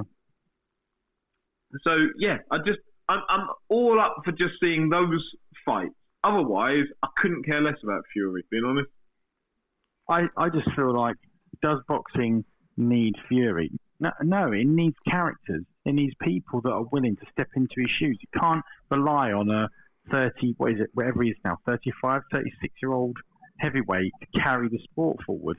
He's been the life and soul of the party for, whatever, 5, 6 years. I agree. It's almost like Mayweather. He kind of gave everything to the sport. Fury, okay, he maybe cheated the sport a little bit over the years.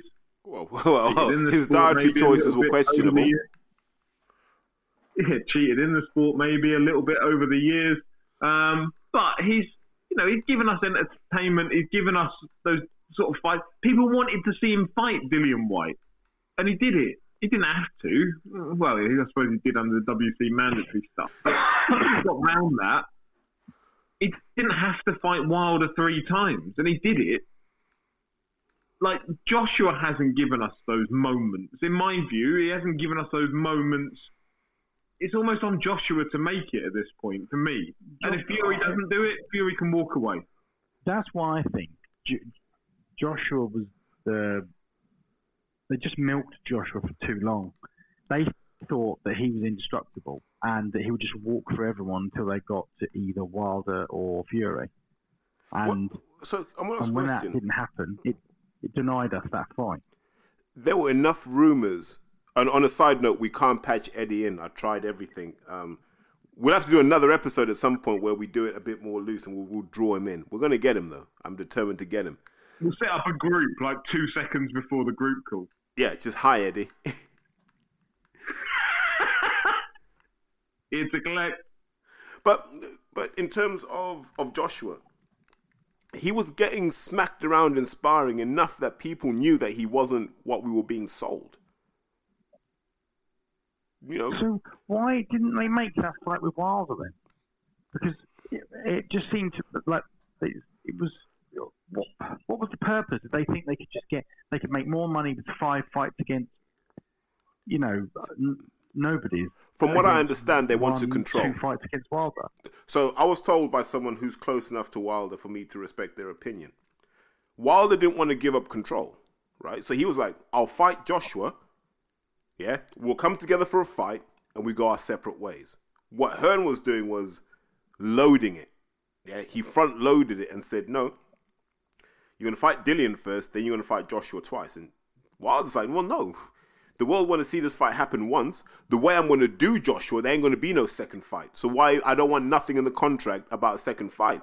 We can talk about it later, but there's no Dillian before, there's no rematch with Joshua after. It's one fight. And they just wouldn't concede to that. And history's shown us that Wilder will make any fight. If the money's right, he'll make any fight. Was there a rematch clause with Fury for that first fight, or was it just because it was a draw that it was a natural fight to remake? I think it was just a natural fight to be made, and then there was a clause in the second fight agreement, which then turned into the third fight.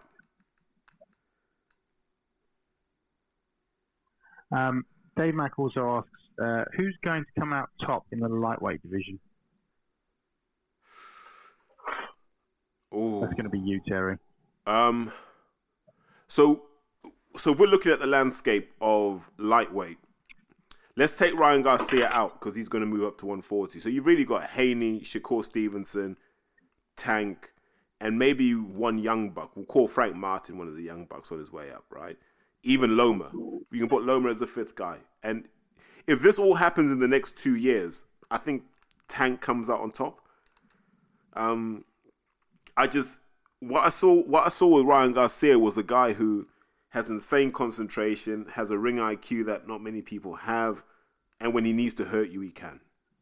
I think everyone else relies on having a good day. Tank doesn't rely on having a good day. He just relies on getting you. That's it.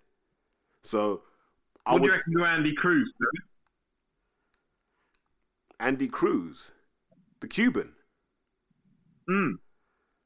He's turned pro with Matchroom. Nah. So, Yuriorkis Gamboa is a prime example of there's something about these Cubans that it doesn't translate into the pros.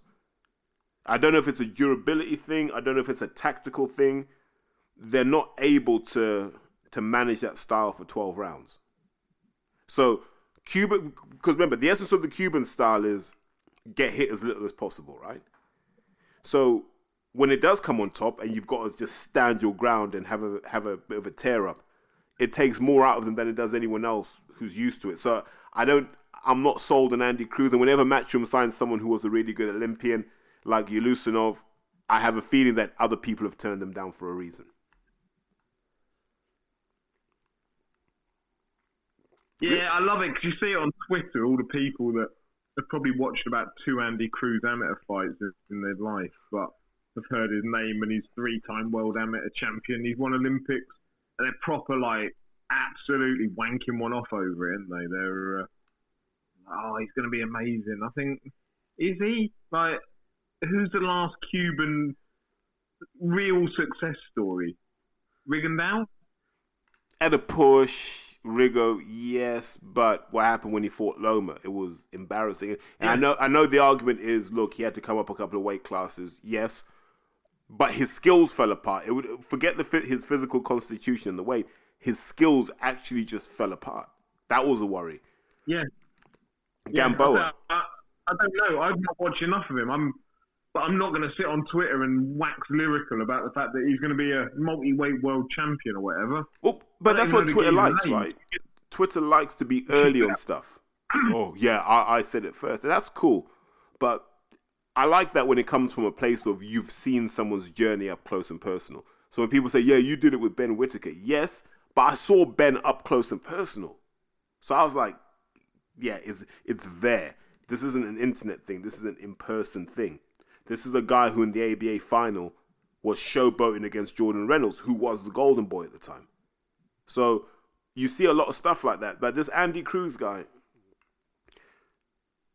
show me him. I need to see him in a 12-rounder. If he can do a 12-rounder and he can go to war and he can do all of that stuff, I might change my opinion. But generally, Cubans tend to taste the trappings of wealth and something in them just softens. History's shown that numerous times.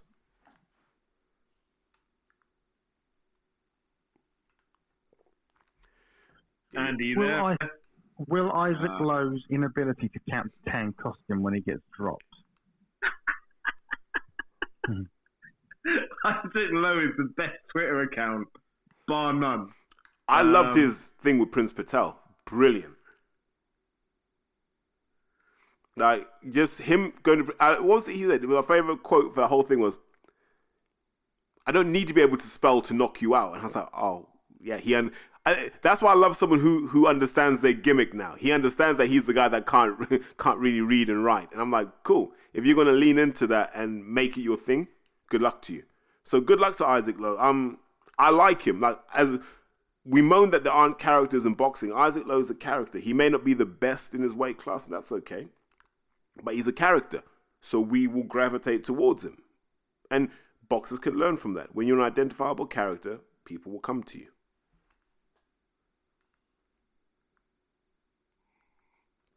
Go and have a little read of that, Andy. What's the next question? Go on.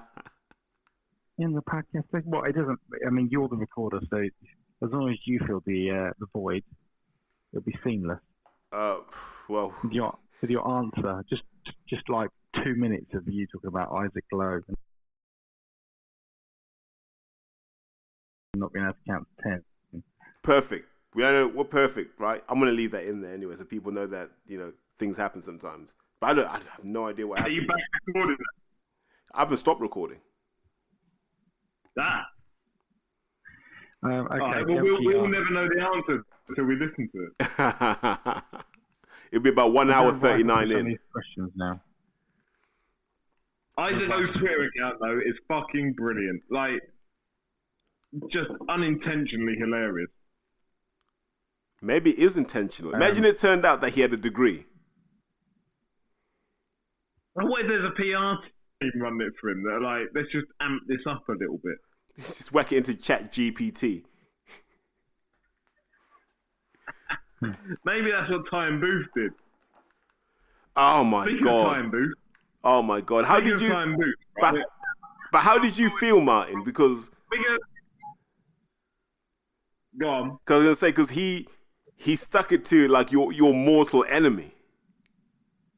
He stuck it to Coogan, and yet my first initial thought was... Going to nobody from no fight to be world champion. Was this? That's good. Shut up, you nuts, you fucking pedophile. This guy's a pedophile. He has sex with young kids.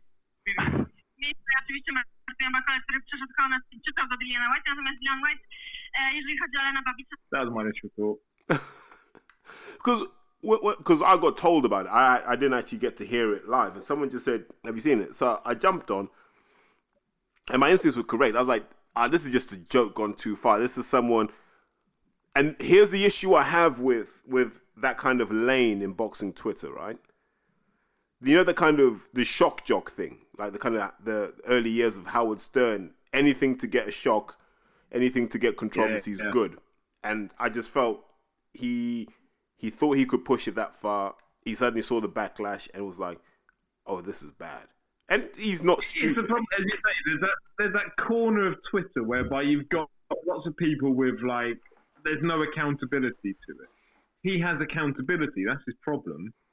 And then he started talking about the sexual attraction of a 3-year-old girl. Like, that's fucking wrong. Wrong.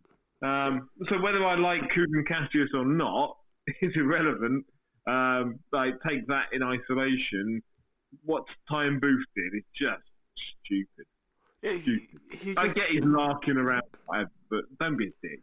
Yeah, they're just like I think one thing I've always taken pride of in what we've done is we've always kept it to the boxing, and I think that's always important to keep it to the boxing because I'm happy to be held accountable for what I say in a boxing context. If someone says you didn't think I box that well, I can break it down and say here's why.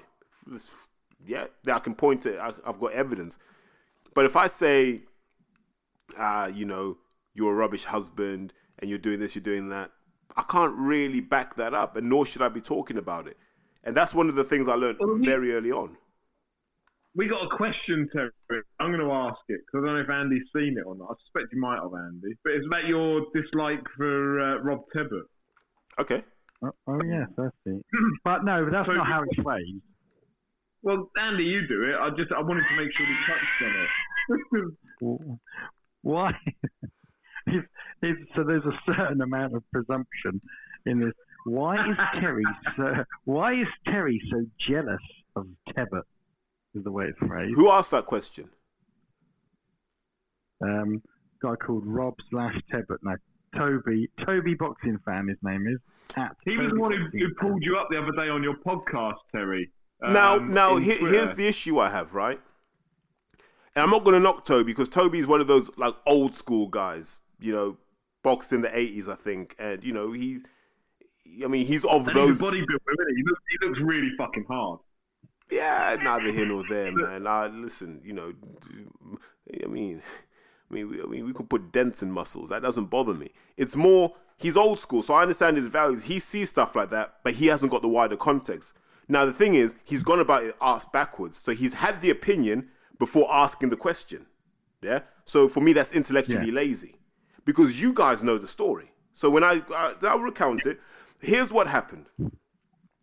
Rob Tebbett is on Behind the Gloves with Michelle Joy Phelps. She sacks him because he's a twat. He's a wanker. That's what I no. That's what I was told. He's a wanker.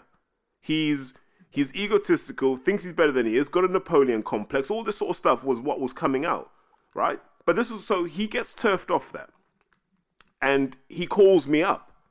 And I remember it was a Tuesday evening. I was walking back from Fitzroy Lodge. And he calls me up and he's emotional. I wouldn't say he was in tears, but he was in tears. And he's like, what am I going to do? I said, well, what do you want to do? And so we were talking. Okay, cool. And I said, look, there may be a spot with Boxing Social. Let me talk to Kettleborough, man. Like, I mean, I'll just say, you know what I mean? You do your thing. And then, you know what I mean? And then we talked and said, but in the interim, what you're going to do is that I just want to be around gyms and I want to do some content. And he said, can I come to the lodge? Yeah, I was like, listen, man, the kids will be grateful for the attention and all this sort of stuff. And so it never happened. So he goes to Boxing Social. So then I'm like, yo, we've got a commitment here, right? And so we talked, and this was at the live show. We talked, the second one in Old Street. And he said, I'm going to come. He said, honestly, thank you, I owe you, I'm going to come and we're going to do this. That's what he said to me. And then, remember we did the episode with him at your house, Andy? Yeah. And he said the same thing again. So at this point, I'm like, be a man of your word. And so he wasn't. And so when he wasn't a man of his word, I sat on it, right? I just sat on it. And I said, when do I want to stick it to him? And then if you remember, when was it? That Easter when I was at your call, was it 2019? And he did the thing of shaking all these other podcasters' hands. And I was with Rob Martin at the time, right? Rob saw it all. And he looked at me and he just went past me. And I said, see that disrespect there? That gives me license to go at this guy, right? So when Toby says, I don't see why you're jealous. I remember. Pardon? That's the part where I remember. That's why I sort of rejoining. So I remember you talking about it anyway. This part in detail, yeah. So you see, someone like Toby, and I get it. You live in the middle of nowhere. You don't really understand what's popping off in these streets. Isn't Toby in Cornwall? Yeah, you're middle of nowhere, man. Like what's that, St. Austell and all that sort of stuff. Like fucking Red Ruth and Camborne, where I used to play rugby as a kid. All that sort of like stuff where, do you know what I mean? It's nice in the summer, but ain't no one going there in the winter. But that's cool. What I'm saying to you, Toby, so you understand this, that level of disrespect from someone who made his commitment, that's where it all started. And the thing is, what happens is when we're at these events and Tebbett knows that I'm going to be there, he sees me, he scuttles off. Like he will not come near me. There was a time where he was hiding behind Brooke Stretfield, like, I don't want to go over there. Do you know what I mean? That was at the Albert Hall when I did the Denzel Bentley interview. And he didn't want no parts of it. So when you say, why am I jealous of Rob Tebbett? I'm not jealous of Rob Tebbett. Show me how much money Rob Tebbett makes for being a video jockey. Show me the numbers. He had to go running off to... Pardon? You broke us down on your episode how much he made. Exactly. He's not making money. This guy's there and like, you know what I mean? He's a dad now. And I'm like, you're still gallivanting, trying to chase this dream that ain't going to work for you. And you are just out here, I mean, doing nothing. In fact, just nothing. Being Coogan's bitch, essentially, because he's the guy that makes sure you have access. And that's okay, right? But I'm not jealous of that because I'm not a camera jockey. Like, I couldn't live with the pay cut. So, Toby, when you say I'm jealous, you're factually incorrect. It's sad that you do that because you're old enough to be better than that. But if you don't want to be, that's all cool. You know, live your life, man. May God bless you. Keep listening to the pod because I do appreciate the fact that you listen, and I also appreciate the fact that you engage. But what I am saying is the Rob Tebbett thing, you walked into a situation you didn't really understand and you had an opinion before you got the facts. Okay. Complete enough? On the note of all that, and Andy, I'm conscious that you're knackered and you want to go to bed. That's fine. I'm so happy to sit. I might not be my most engaged, but right now I'm happy to engage because I'm going to extend that question out. I listen to all your podcasts, Terry. Not that I'm not here to suck you off about it, but I listen to all of them. We'll find out the reasons to do that. It's okay. We're meeting up for a beer in June. Suck me off now. But the one you went into with the ID boxing news stuff. Following on from that, I find it a really weird link-up. I don't know about you, that I get along with Rob far better than you do. I don't have the personal animosity towards him that you do, like cards on the table kind of thing. I don't speak to him all the time, but I get messages from him occasionally. But I still find it, I think it's an intriguing link-up. But boxing news is a dying brand. ID boxing, I think as you said in your podcast, needed that authenticity behind it, which boxing news can add. But if boxing news wanted to do online, they could have done online. Surely. Like, it's just sending someone to press conferences with a camera. But then you need people who can edit. I get it. Like, you know, once you get into the content creation industry, you understand you need someone who can edit, who can EQ the vocals. Did you ever listen to the Boxing News podcast? I used to back in the day, but if I'm perfectly honest, it was boring. Yep, it was boring, and it was like it was filmed in a brothel. It was just terrible. And it's still boring. Like, I can't imagine it's changed too much. No offense to John Denham, but he's not a podcasting person. No. In my view. John's a really good journalist. He gave me my interview in the Boxing News, so I'll always appreciate that. But we know this. We're podcasters. We understand that we're hitting a different audience in a different way. And so there's a lot of have something interesting to say, and he doesn't. Only in my view, he's a brilliant journalist, not an engaging character. And podcasting is all about characters. Do you remember when Hay lost to Bellew? How mad was Twitter? That motherfucker best show up tomorrow. Terry best not call in sick. He better show up tomorrow. We have questions. Yeah? I want to know how he feels now that his boyfriend's been defeated. All that stuff, right? And I don't take that personally because I'm like, that's what we wanted. We wanted to trend in that moment. Hard on for Hay that time, so you'd have been, it would have been a little bit, ridiculous for you to have got pissed off about that because you were backing Hay hard. Hey, listen, man. That was my in. Do you know what I mean? That was my road to credibility. So I had to. But you need that. So I look at ID boxing, and you've got Rob, who's essentially just a Norbert, isn't he? Just like a Norman. Could be a librarian in another life. Let's not split hairs here. Failed actor. Couldn't even make it as an extra. Not just an actor. Couldn't make it as an extra. Oh God, Terry. Right? And then you've got the guy who actually had the account, and when he had the account, it was like 4,000 followers. And then they probably purchased a few more. That's okay. You want to cheat the algo, do your thing. And then whoever the other guys are that they've sucked up from Boxing Social, we don't know who they are. Well, which of these guys do you enjoy having a beer with? Which of these guys can you invite out and say, this guy's going to give us a memorable night? None of them. Whatever I think of them personally, this is factual. These are just Normans, Herberts, Simons, whatever they are. That's what they are. So what swag and pizzazz are they going to bring to the boxing news? None. Oh, we'll show you how to do digital. We don't watch your stuff. I showed you the numbers. We don't watch your stuff. So what are you showing boxing news? Nothing.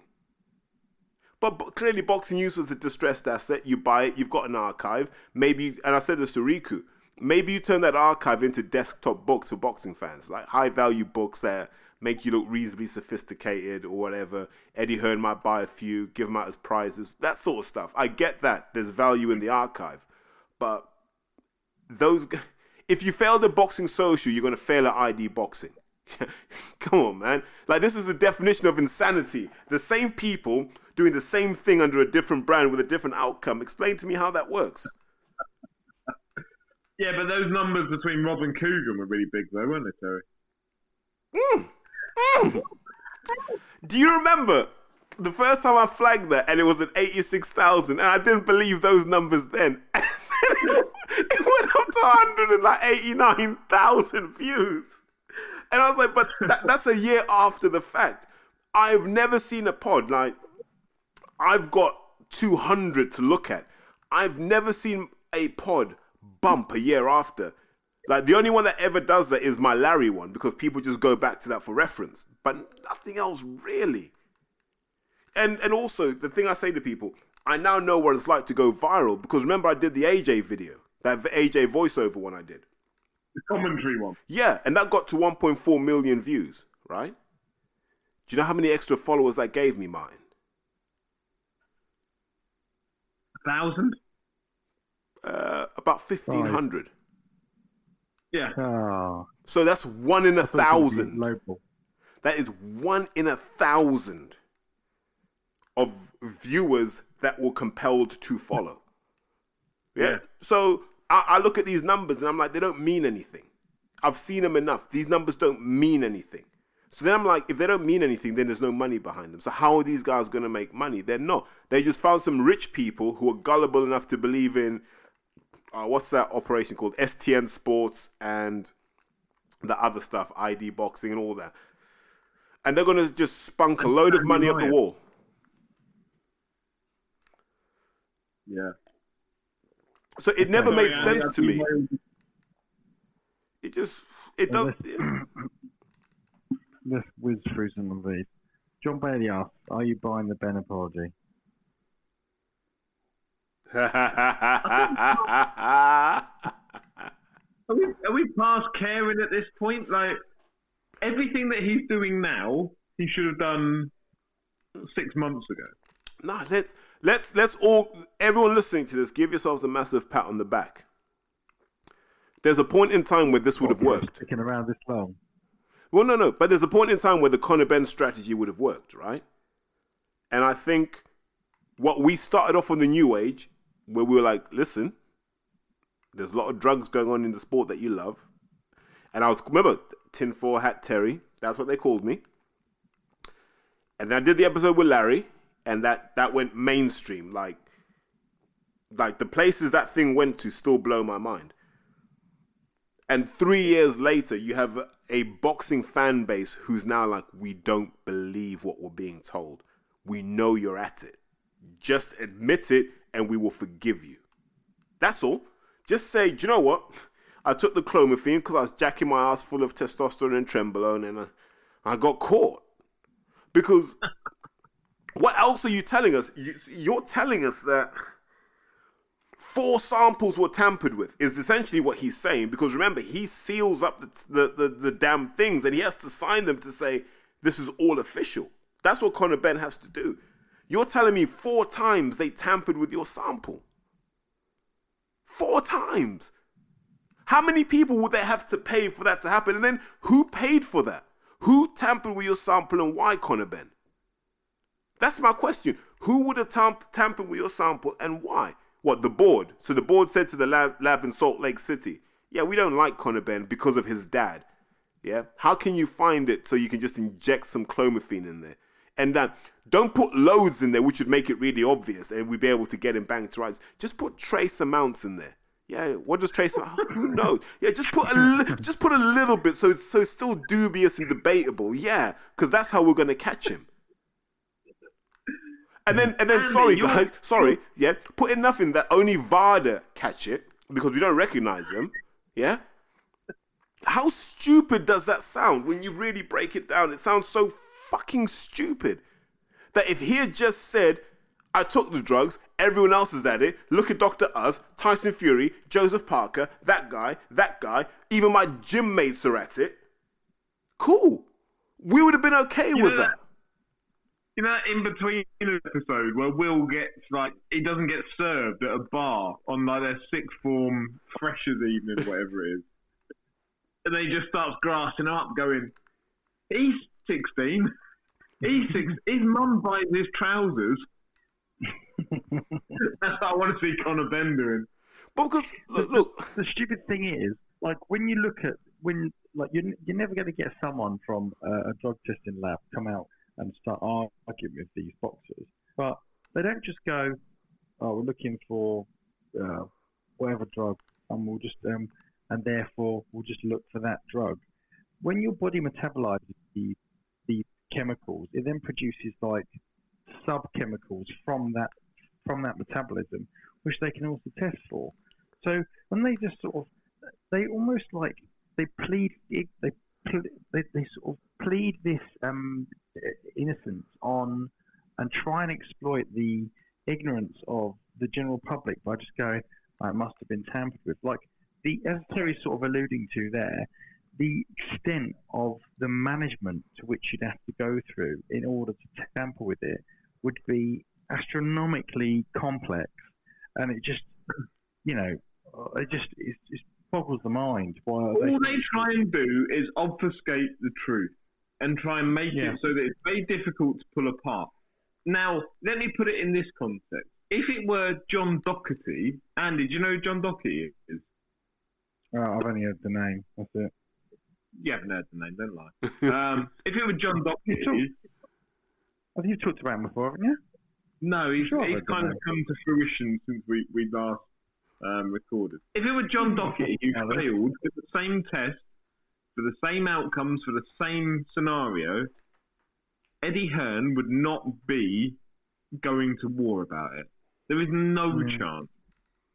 There is no chance. It's purely because it's Conor Ben, and they try and obfuscate the truth until people are so confused by it that you kind of just go, oh, I can't fucking be arsed. Just go and fight Manny Pacquiao. I don't care. Like, I'm going to watch it anyway. But here's the issue. Like, I keep saying this over and over again. And that's why, like, when the first test came out, I remember tweeting Eddie, I said, can you confirm that it's only one failed test? Because I'd been given the story that he failed one test, he failed the second test, and then they were like, Dr. Oz, you got to come in, man. And then that's when Dr. Oz was banging the drum about working with Conor Ben. Because they were like, we can't fail another test. So what had clearly happened at this point is they'd baselined it and said, we're all good to go in this fight. So Dr. Oz, you're going to make sure he doesn't fail again. That's what happened. That's the worst part of this, is you got him in to make sure you don't fail again. Not for any other reason, to make sure you don't fail again. Now... And then Dr. Oz is on Instagram going, yay, look at me, I'm getting all these Gucci gifts off Conor Ben. You fucking idiot. Exactly. Like, and here's what I don't understand. The board haven't looked into everybody else working with Dr. Oz. What, Dr. Oz, who is a board licensed doctor? So he's given up the board license now, and he's now free to roam in the wild. But look at the guys he works with. Brilliant. Right, and this was on his profile. Tyson Fury was on there. Joe Parker was on there. Anthony Fowler's readily admitted he works with Dr. Oz, and people asked him, well, what? That's not your GP, so what do you need him for? Yeah, just to make sure that if I get sick in camp. Yeah. So all of this is quite seedy, because there are a lot of questions that need to be answered. Number one, who else in the gym? Because there's no way Tony Sims didn't know about this. Tony Sims is old school, and his rule will be this: anything that happens in my gym, I know about. And Dr. Oz was in the gym. So Tony Sims would have had to be like, why have we got a doctor in the gym? What's this all about? So what was the answer to that question? These are all the things we have to know. The board and UCAD have to really understand what was happening in that gym, because we need to know if this is just an isolated incident or there are gyms all over Essex with this kind of problem. Yeah. But John Ryder did very well against Canelo, so anyway. For me, it's the equivalent of getting caught speeding, and then it's like, well, you've been caught speeding. What you got to say for yourself? Well, was the camera working properly? That's what we need to know, because I wasn't speeding. Well, no, I've got photographic evidence of you speeding. Yeah, but in that picture, I'm stationary. So how do you know I was speeding? Well, the camera says you was at 96 mile an hour. Yeah, but I wasn't. Just flawed. Do you remember Alex Ferguson? Excuses. Do you remember Alex Ferguson when he got off his speeding ticket? No. So he got done. I think he was either caught speeding or he was driving down the hard shoulder of a motorway. I think it might have been that.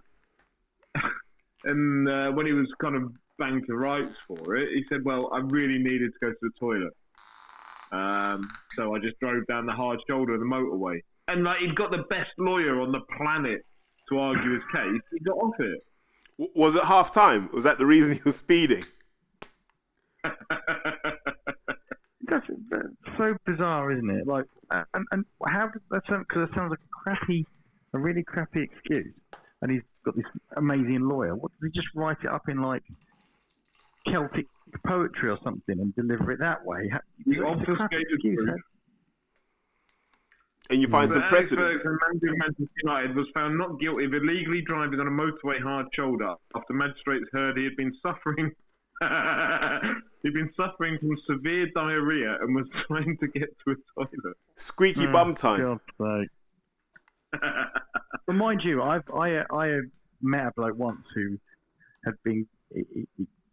I was at a speeding course with him, and he had a proper attitude problem. And he was like, this course is fucking shite. Did he have a Scottish accent as well? No. And he said, do you know what? Last time I got off one of these, he goes, I was driving down the road and there was a police car on the bridge and it caught us on camera. And I took it all the way to the magistrates. And I said to him, every car that sped past that bridge before that van were there, and he's gone from a Liverpudlian to a Yorkshireman at this point. He's a very Yorkshireman. Yeah, every car that went past that bridge before and after that van was there, nobody got caught, but I got caught, and the law should apply to everyone equally. And the magistrate went, "Yeah, go on then, off you go." It's just it was it right at the end of the day. The magistrate was like, "Oh, whatever, mate. Fuck off." He's probably bored of his act. No, so there's a thing actually. Well, so it was interesting, accent. It kept moving about. So there's a study that says if a judge adjudicates on your case after he's had lunch, you're more likely to get off. Is that right? Yeah. So you take the lunch to the courtroom, egg sandwich, Your Honour. You might have to. I mean, getting off in a courtroom is quite brave anyway, but before or after lunch. Just a way to buy yourself off. You've got a speeding ticket, you've got to go wank off a judge to get yourself off of it. Wanking off judges to get off. Do you reckon you have to do that with UCAD when you do the National Anti-Doping Panel? Is that how you get off? It's like on the leaflet they send you through. It's like you can choose between 3 points, £100 at the speeding course, or and it's Conor Benn's gonna get a 6-month ban because of. That's why he's crying. Smith Get on. That's why he cried in the IFL. Like, it dawned on him. Like, I'm gonna suck. I don't want to suck anymore. No, he's crying because his eyes were watering. But on that subject, right? Someone needs to clip. Someone needs to clip all the Conor Benn interviews in chronological order, right? And we need to just see that sort of bravado, and then the kind of when the penny drops, and then the realism, and then like kind of where we are now, right? What they call it, like the grief cycle, like where you kind of just he's at acceptance now, where he's like, I'm gonna get banned, aren't I? Yeah, I'm gonna get banned. Yeah, he's gone from anger to acceptance. Yeah, he's like, I'm gonna get anger now. I'm banned now. I'm screwed. Yeah. Okay, is Shalom a good, average, poor, or poor promoter? This is from John Bailey. That's assuming he's the decision maker. Just saying. Please have a quick answer. Well, no, it is. I think my major issue is over the years we've taken Hearn over the coals and back again. But what we can't deny is that he's changed the way promotion happens in the UK, and you have to admire his tenacity, his graft, his hours that he puts into it, and how he's willing to put himself front and centre, sometimes to the detriment of boxers. Like, that's without question. But he is a focal piece to Matchroom. Like, he's the conduit to everything else. My issue with Shalom is that he's the absolute polar opposite. And my guess would be that Sky have kind of realised Hearn was too powerful. He was too much of a personality. He was too front and centre. And then when he walked away, it left them with nothing. My guess would be they've kind of said to Shalom, you can't be that, because if you do that and you walk away, you also leave us with nothing. So it's almost like he works almost more like Al Heyman in the background, not front and centre, but I think that's to his detriment. And I think the Sky Sports boxing kind of, the traction it gets suffers because he's not front and centre like Hearn is. So it's weird. He's young. He's kind of, I don't know whether he's charismatic or not. I've interviewed him. I couldn't tell you whether he's charismatic or not. Like, he's almost scared to be in a way. So here's what's interesting. The first real head-to-head we had was when Hearn ribbed him about the Bacody Wilder thing, right? And I was intrigued to see how Shalom responded, how Ben would respond. And what I liked about Ben is he gave it no energy. And I looked and I went, he's a smart kid, because he knows that Hearn thrives off the adversarial nature of promoter to promoter. And he must have seen what's happened to Ellaby. And Ben gave it no oxygen. And I said, maybe this kid's smarter than he looks. Because I said, okay. Because he doesn't. Like, if you notice, whenever they talk to him about Hearn, he gives Hearn no oxygen. And so it will just look like Hearn's punching down if he goes after Shalom. And I think that's really smart. And maybe he's buying himself some time to get credibility. No idea. But I like how he did that, because a lot of people would have come out swinging against Hearn. And Hearn would have been like, yeah, got him, sucker. So so that's the one big thing I think he's done. I think, and I don't want to put this as a Ben Shalom issue, I think talent acquisition at Sky has been poor. When you sign guys like Nick Campbell and Steve Robinson to a televised platform, it shows you don't know what the hell you're doing. And it points to me that you've got managers and promoters in your ear and you haven't actually been to look at these guys with your own eyes. So that's a big red flag at Sky for me. How are you actually identifying talent? Because it doesn't look like you're getting it right very often.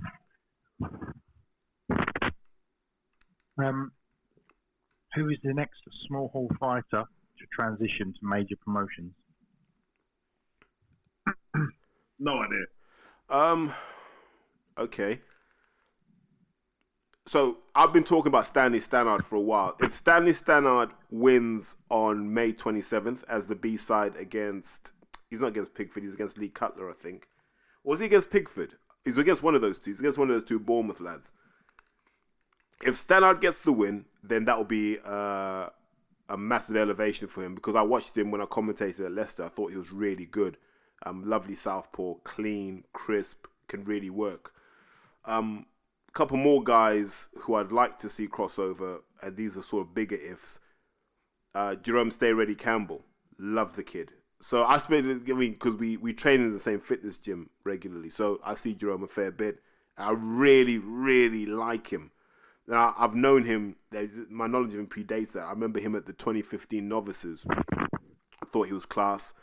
Had a bit of a stop-start career, become a family man. He still wants to box. I think he's still got good mileage in him. If Steve could look after him, I think you could see Jerome on a televised card. And then the last guy, and here's the biggest mystery for me.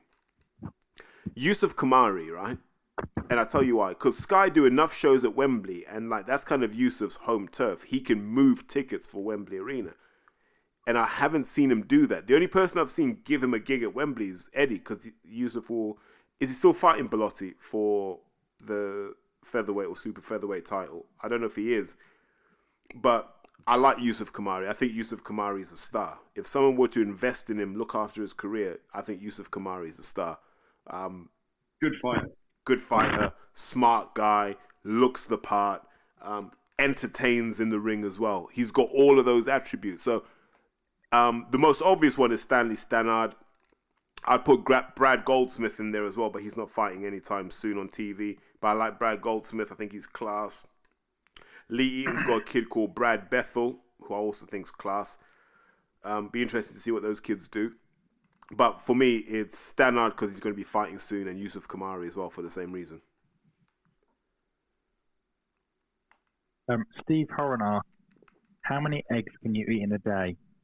Conor Ben style, which obviously we've covered Conor Ben, but how many eggs do you think you could actually eat in one day? So I had a 6-egg omelette this morning before I did my squats.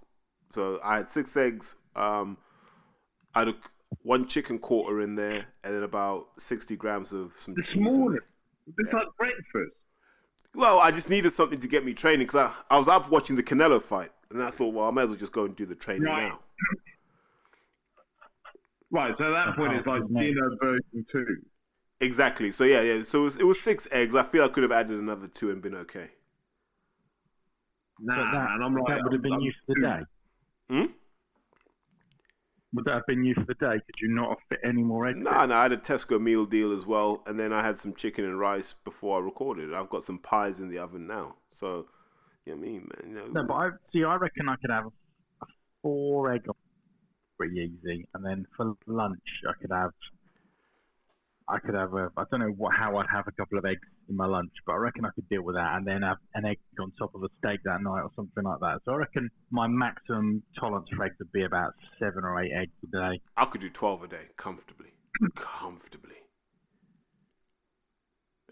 But obviously with the amount of clomiphene and the clomiphene risk, I'm trying to cut down my egg consumption just so I'm fully compliant. What I like, though, is that you're documenting how many you could do right now. So if you failed a test in 12 months' time, at least you've got this to fall back upon. Yeah, and I can tell you, I bought the eggs from Morrison's as well. £1.79. What Conor Ben did was a GQ magazine feature 6 months before he failed a test about how he eats, and he never fucking mentioned eggs.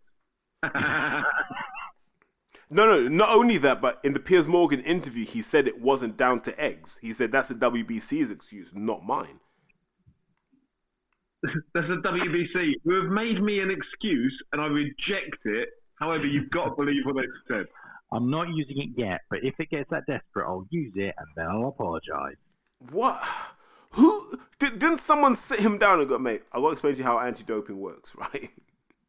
Right? They found it in you. You better have a damn good excuse. The easiest one we can use is eggs. So do not cross this off the list, whatever you do. In whatever interview, do not cross this list. Don't cross it off the list. Yeah, so Conor. I don't like eggs. Yeah, so I don't eat eggs. I hate eggs. It wasn't eggs that did it. It was lab contamination. And you know his lawyers are like, bad news, Conor's fucked up. Good news, we're going to be able to bill him for another 3 months worth of work. What else we got? What is the name of the division between welterweight and middleweight, and who has the best head movement in it? Del G. Right, I'm going to say it's super welterweight, and the best head movement is Del G. Comfortably. I feel like Del might be pointing at something here. Yeah. Only in semi-professional boxing, though. Not in professional, because they're not as good as semi-pro, because they can't hold down two jobs. Well, exactly. And stylistically, semi-pro, far harder style, more closer to BKB than anything, which, that's what real men do. David Lincoln asks, would you rather fight one Tyson Fury-sized Crawford or Terence Crawford or 3 Terence Crawford-sized Tyson Furies? Well, one. Why would I want to fight 3 of anything? Yeah, 1 all day. But if I want to take a beating, let me take a beating from 1. Yeah, I mean, like, this is disproportionate. If it's like a duck-sized horse or a horse-sized duck, and then you've got to add numbers in to make it like a legit choice. But like, would you rather take a beating from 1 big bloke or 3 big blokes? I guess, I don't know. Because Tyson Fury, although Tyson Fury would have, the body, I don't know, whatever. Well, no, but like a Fury-sized Crawford would be quite scary because there'd be no body fat. So that would just be all. That would be like probably Joshua's dream, isn't it? Isn't that what he's aiming for? Oh, who the fuck knows what he was aiming for? I don't think he knew at one point. When he sort of stood up at that restaurant and started going, unity is with together, and the unity, it's like he was trying to transcend into some fucking spiritual plane or something instead of just concentrating on being a box. Andy, it's been worse ever since. I promise you. Everything he said since then has been worse. Right? It's been shocking. I don't doubt it. But it just bored me into submission in the end. And this is the Joshua paradox, and I say this repeatedly. If you follow Joshua on Snapchat, he's quite a funny guy. I quite like AJ on Snapchat because he's quite funny, he's quite sarcastic, quite witty. And then they stick a camera in front of him in a corporate setting, and it's all this.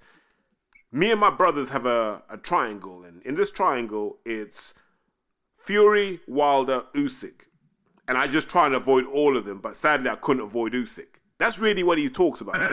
It's that triangle. And I'm like, mate, just be a funny guy getting old women in a Lamborghini and chatting them up and all that sort of stuff that we like. Just that guy there would be a British. He'd be like Frank Bruno in the way that he'd be loved if he did that. But he overthinks everything, and this is what's becoming obvious: is that he's over-engineering his life and his career. And it's like, mate, yeah, you're a big lump. You're the heavyweight Amir Khan. We don't know what we're going to get when the bell rings, and we don't care. Yeah. As long as we get that, the heavyweight Amir Khan, we'll keep watching. Because we know there are going to be some great performances and some knockouts. That's it. As long as we get that and you start up your own fake tactics videos, then we're up for it. Is that what you're saying?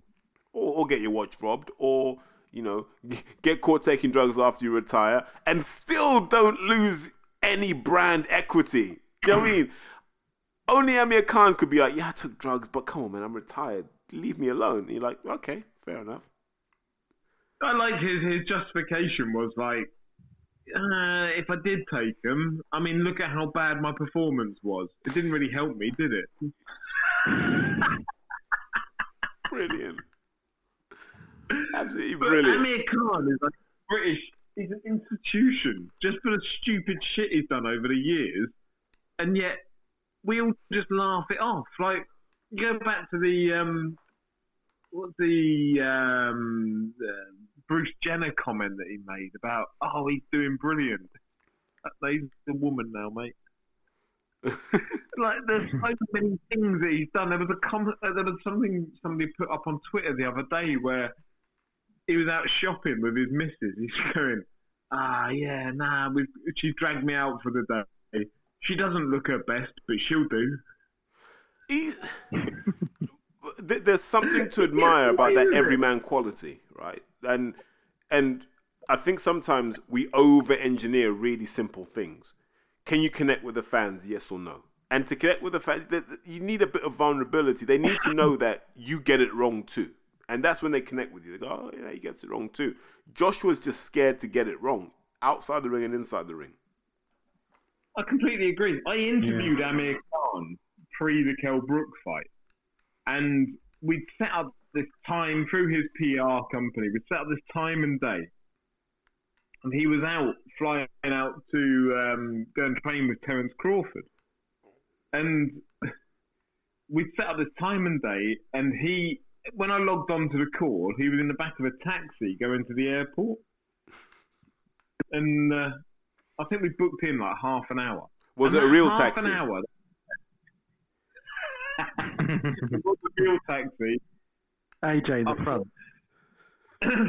But we spent that half an hour. I didn't even hit record. He was just asking me. He was such a personable person. He was asking me about my family, where do I live, my children. I said I live in Milton Keynes. He was like, I went to Milton Keynes, the Argos head office. I really all this shooting there. Then he was asking me about my kids. And then and then he was suddenly like, mate, I'm at the airport now. When are we doing the interview? I said, Amir, this was meant to be the interview. And he went, oh, shit, I'm really sorry, man. Like, can we rearrange it? So that's fine. But I just ended up having a half hour, like, personable conversation with Amir Khan. All about my family, about teams, about what he does. I was going to say, like, where do you live? Okay, what number? What road? Perfect. Right. Do you have any anti-theft measures in your property? I'll tell you this, but he was talking to me, and, like, he was giving me his personal number. This was a different number. And he was like, after the fight, come up to my house in Bolton, come and see all my watches that I've got. It was a thing about Ogmar PK watches at the time that we were kind of promoting. But he was like, yeah, just come up and see all my watches. Honestly, it was like I'd known him for years, and he was such a character, such a person, that I thought, that's amazing. Absolutely amazing. For everything you've achieved, everything you've done, you cared about me in that moment, and that's why people love you. Anthony Joshua is like, yeah, the triangles, man. You've got to do the triangles and da-da-da. Nah, just show that Amir Khan side, that vulnerability, that personal touch, and people will like you more. I do think that there's something to be said for the fact that the people in the media, whether they like you or not, how much of a hard time they give you for certain things. You know, like Frank Lampard can't seem to win a point in the Premier League. He doesn't get as much crap as some other football managers do, and it's due to the fact that people like him. Yeah. You know, plain and simple. Like, a lot of it's to do with how much and if your experience is that, Martin, with Amir Khan, then it's likely that there's plenty of journalists out there that have had similar, if not, you know, better experiences with Amir Khan. I think he's an absolutely solid bloke. So, no, I'm not going to write a really vociferous headline about him over saying something. Give him a pass. But it's a lesson for life, right? Andy, so here's an example. Andy, let's say you take your family out to the Hungry Horse, right? And, I mean, you've got a waiter there, and waiter just dotes on you, like, how are you? Oh, how old's your kid? Okay, yeah, how long you guys been together? Oh, that's brilliant. You know, me and my partner, man, we're just about to have a kid. You know when they build that rapport with you? So if he spills your chicken and sweet corn soup over you, you're less likely to kick off. Do you see what I mean? Whereas if he's just there like, yeah, here's your soup, mate, you'll be like, mate, you're a bit of a dick. And if he spills the soup on you, it's a problem. And so there's a whole psychology about if people like you, they will forgive things that they wouldn't in other circumstances. We have run out of questions. That is the end of the question. Oh, no, there's one more, actually. What happened to Johnny Fleshlight? That is from, I think it's Riku. Is he lead? Yeah, he is. Yeah, Riku. Well, Johnny Fleshlight's also playing golf in the sun, Riku. You know what I mean? Don't be out here pretending like you're at home just chilling. You know, we know what you're doing. So that's where Johnny Fleshlight is right now. He's getting his shaft out too. That was a lot of fun, Johnny Fleshlight to but Martin was writing like scripts that were taking quite a while to get through. And the editing was taking me, well, I remember one episode took me 15 hours 1 week to edit down.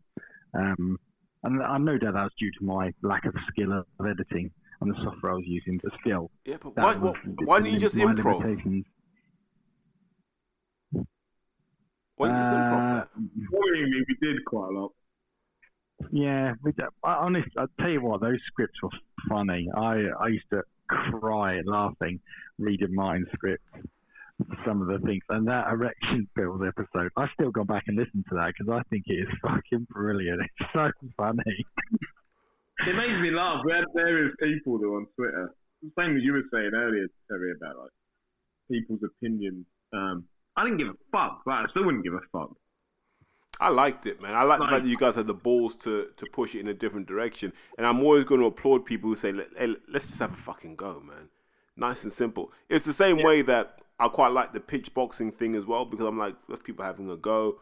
I like Andy doing the kind of, I don't even know what you call it, like American melancholy rock, because he's having a go. And mate, when are you in Bicester next? When are you in Bicester next? Don't pretend you were there. No, I asked a very simple question, Andy. When are you in Bicester next? I didn't ask when you were last in there. Like, when are you there next? They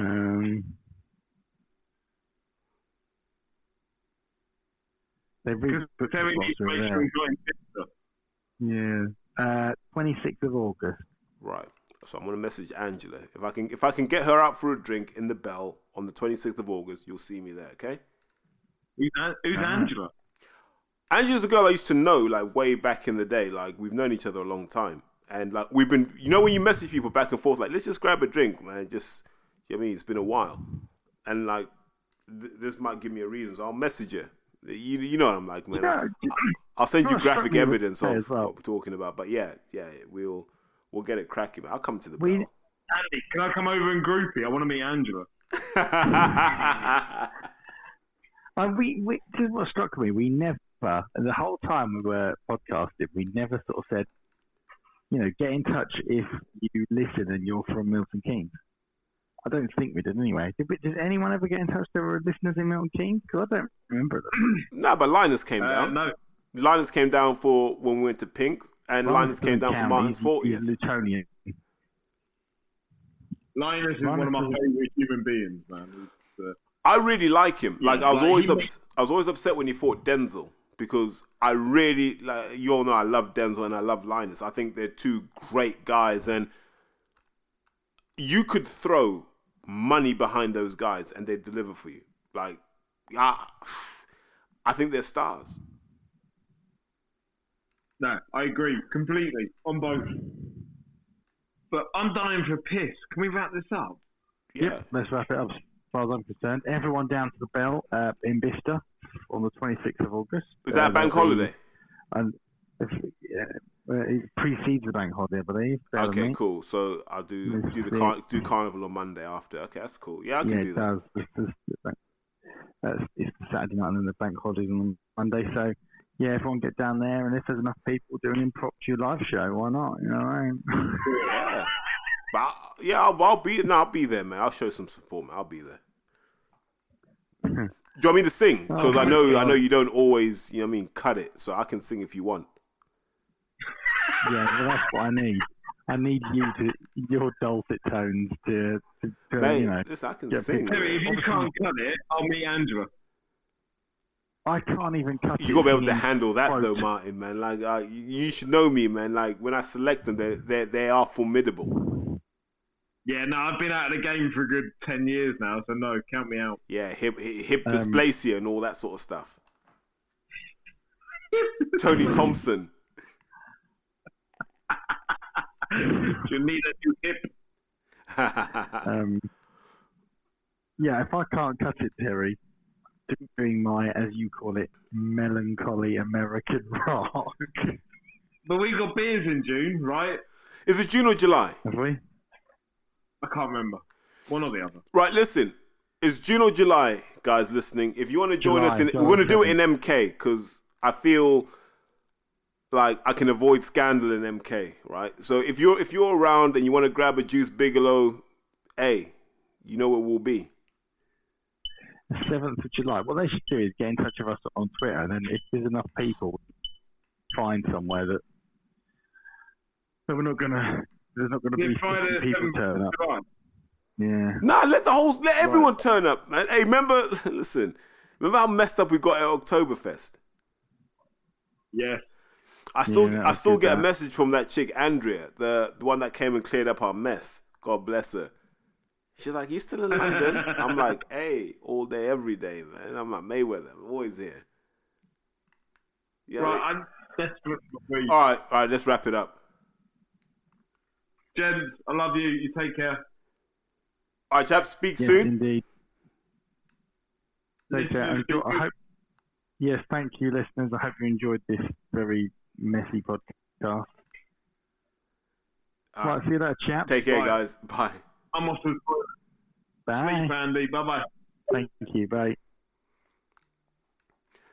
Yeah, man, I'm going to keep it moving real quick and thank everyone for listening in this far.